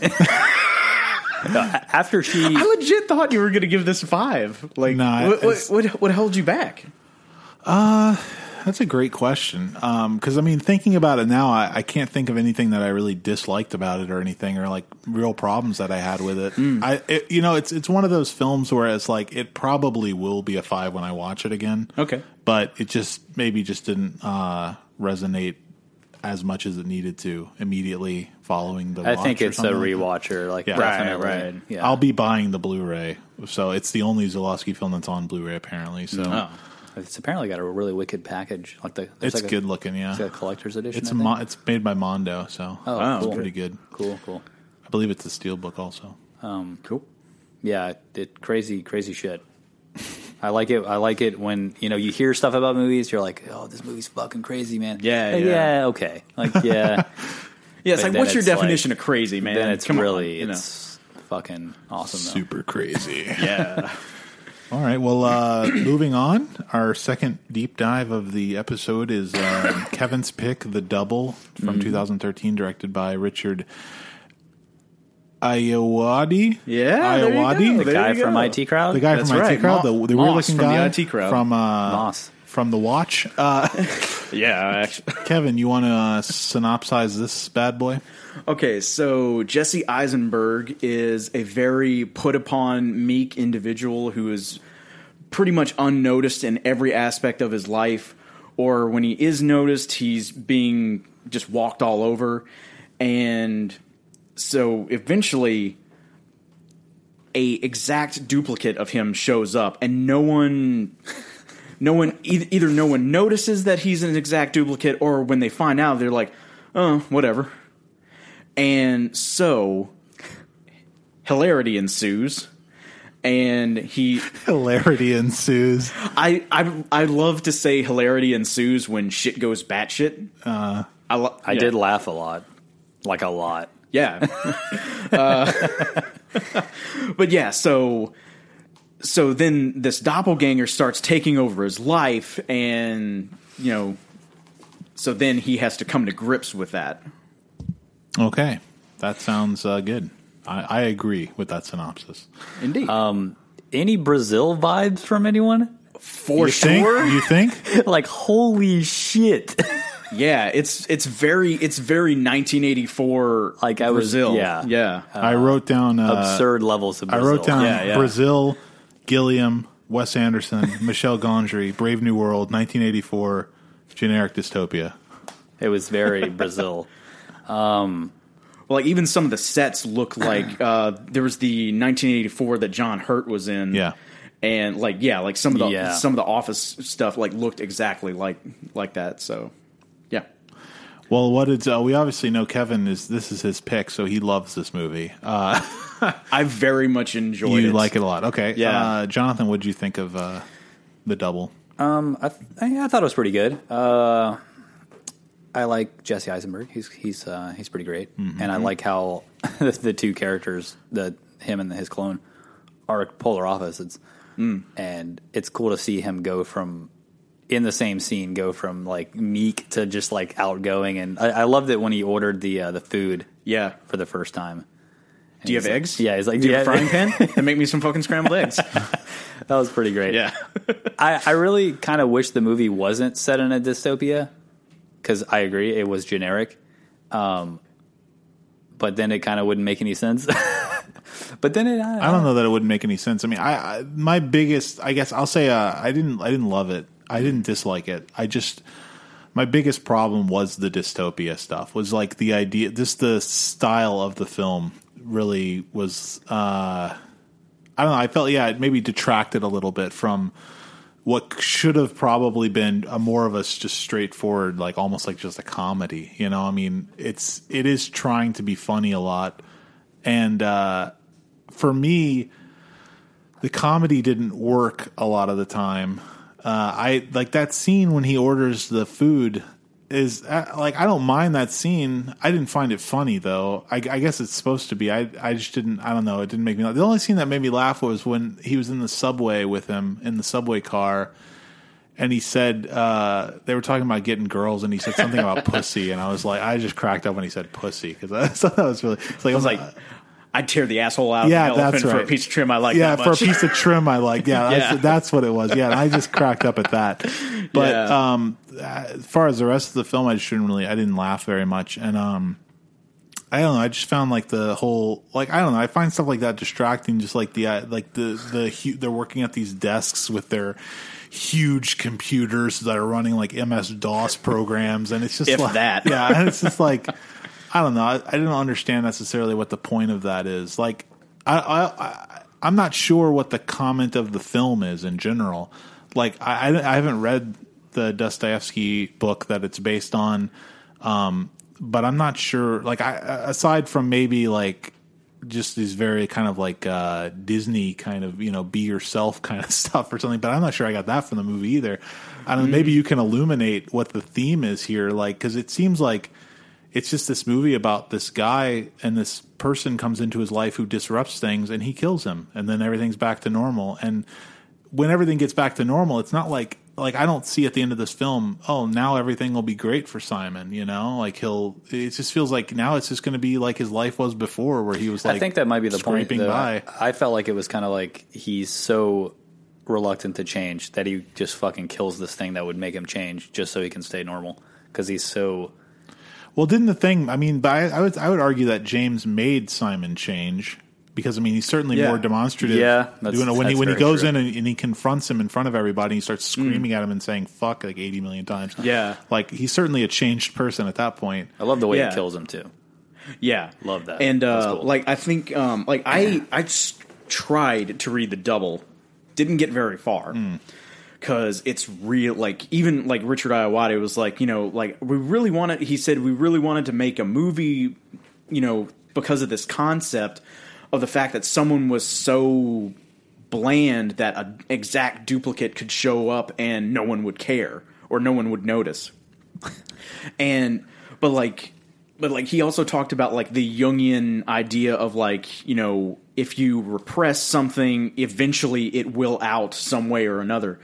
So, like, I think, like, for me, like, the whole dystopian thing works because it's such an unnecessarily backwards place. And in that context, like, anything could happen. And so you're already in this weirdly fantastical world where something like this can happen. And then when it does, you know, eventually Simon has to confront that part of himself, and like it's kind of like that episode of the original series of Star Trek where like there's a malfunction with the transporter, and like there's two Kirks. One is like you know all libido, gonna kick your ass, et cetera, and one's like meek, mild, and then like the point of the episode is that like he needs like those two halves need to be working in tandem for him to be the captain that he is. So I feel like at the end of it, like because he's killed James, that like from now on, Simon will be a different person. Interesting. It also the ending, how he kills James. Yeah.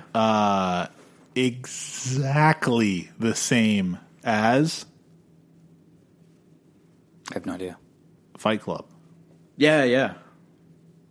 Oh, yeah. Like he literally almost kills himself to kill his Yeah. double, right? Yeah, and yeah. I don't know if Fight Club got that from the novel or not. I wonder if they did. Like if Palahniuk was like thinking of Dostoevsky when he. Well, that's did the that. thing. The I don't know that it's in the novel. Though. It's not. Oh, okay. Well, there you go. Like in the book, he ends the main character, the narrator, ends up in an insane asylum.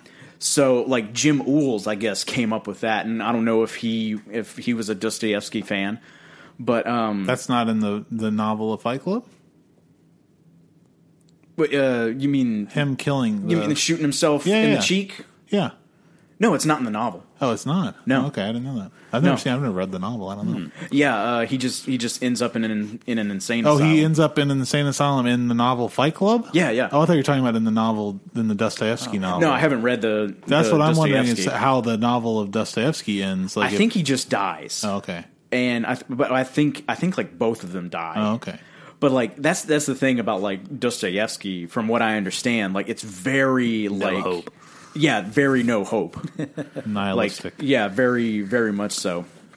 Well, yeah, that's just the thing I thought about after he didn't die. Because when he jumped, I was like, oh, he's hitting the thing because that's what the Suicide Squad Yeah. told him to do. Yeah, Suicide Squad. And they were actually. yeah, and yeah, so but I don't know. It's another one of these kind of again, just kind of like the aesthetic choice of making it this. And it's also got this kind of like 40s throwback noir feel going for it too. Like Yeah. the fact that they go to this diner constantly, everything's kind of like brown and black, and the detectives are like fast talking guys. You know what I mean? Yeah, like yeah. they seem like detectives from the 40s or 40s cinema anyway. And, Yeah, there are like no scenes during where like you actually see daylight. that's true. Yeah. So yeah, everything's nighttime, which is weird. Yeah. Or they're at work where there's no windows. Yeah. And I mean, I don't know. I don't know. It just didn't do a whole lot for me. But there are some things I like. I'll agree 100%. Jesse Eisenberg is terrific in it. Like he's reliably good. He's always good. I like never have any problem with him. I thought Mia Wasikowska was a little weird. Like her accent was really bizarre. Like it almost felt like she was trying to hide her accent in some scenes, and then some scenes it was just blasting out I can see full that. bore. Yeah. I was really confused as to like if she was trying to hide it and just doing a piss poor job of it, or if she just has some kind of weird accent that only shows up in certain words. Yeah, I guess don't know. is she Australian?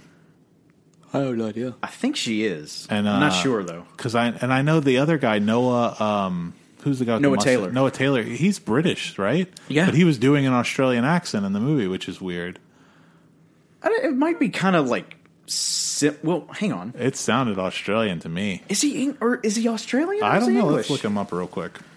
I assumed he was English just because he does an English accent and everything else I've seen him in. Yeah, I mean, well, I don't know. Like, I think his like Australian and English accents can. He was born in England, London, Okay. England. Okay.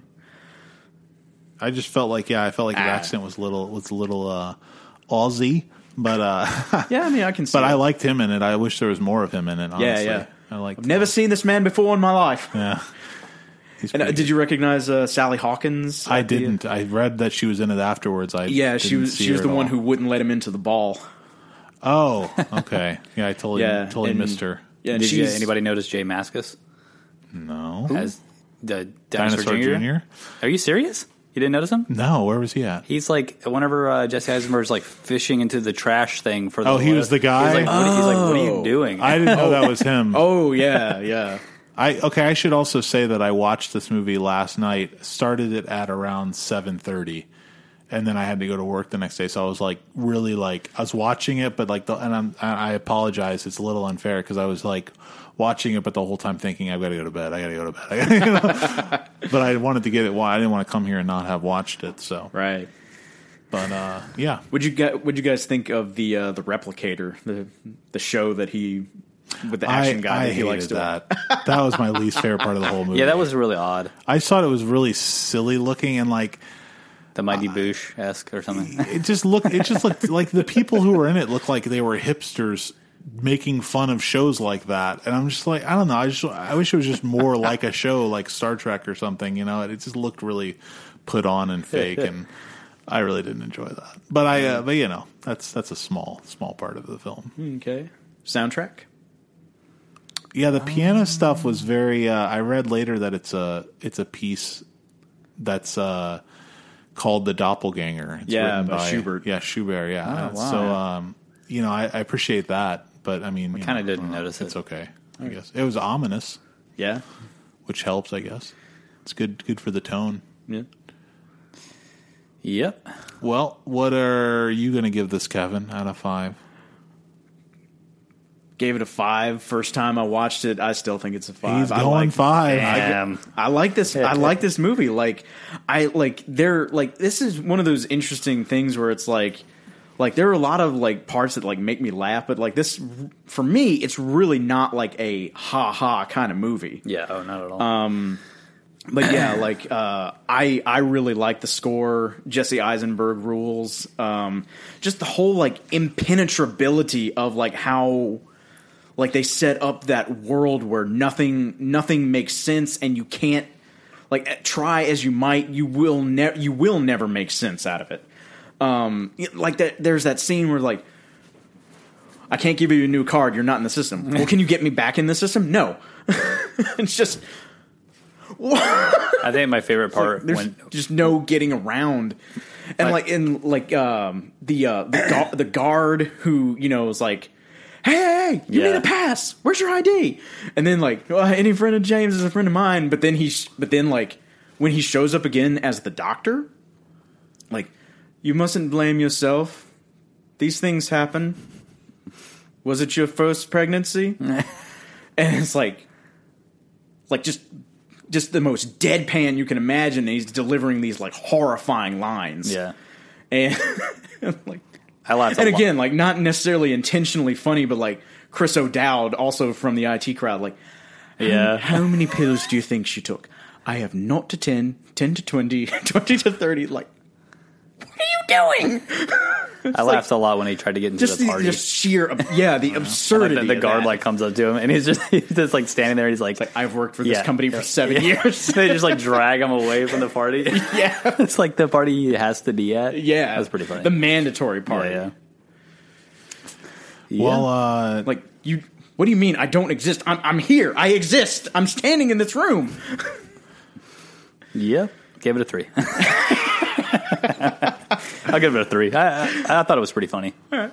I laughed quite a bit. I'm sensing. I'm just gonna say 2.5 for John. 2.5 is correct. Really? Yeah. I'm not Pretty surprised. Good guess. Yeah. So, well, I guess that's gonna do it for this week on the Filmiac podcast. Yeah. Next time we'll be gathering for episode 22, and I guess it'll be my pick. Yeah, which is weird because last week was my pick, but something easy, please. Possession was taxing. You picked Possession. I know. That's not my problem. All right, you hadn't seen it before, right? No. Okay, yeah, that's not my problem, bud. Okay, so next week we're gonna watch Philosophy of the Night and Solo double feature. No, I'm just kidding. Next week I want to watch Amadeus. Directed by Milos Forman. Awesome. Which I've been meaning to watch this. Seen this? It's very exciting. I almost watched this the other night, actually. Oh, good. I'm glad you didn't. Yeah. I watched this like a couple of weeks ago. You still want to do it? If if you don't feel like you need to rewatch it, that's okay.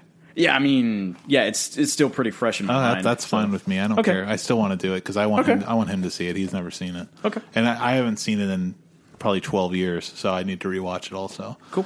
But so we'll be watching Milos Forman's Amadeus, winner of 8 Academy Awards in 1984, and starring Tom Hulce and F. Murray Abraham in his Oscar-winning performance. Mm-hmm. So that'll be next time. Until then, you can reach us at feedback@filmiacpodcast.com.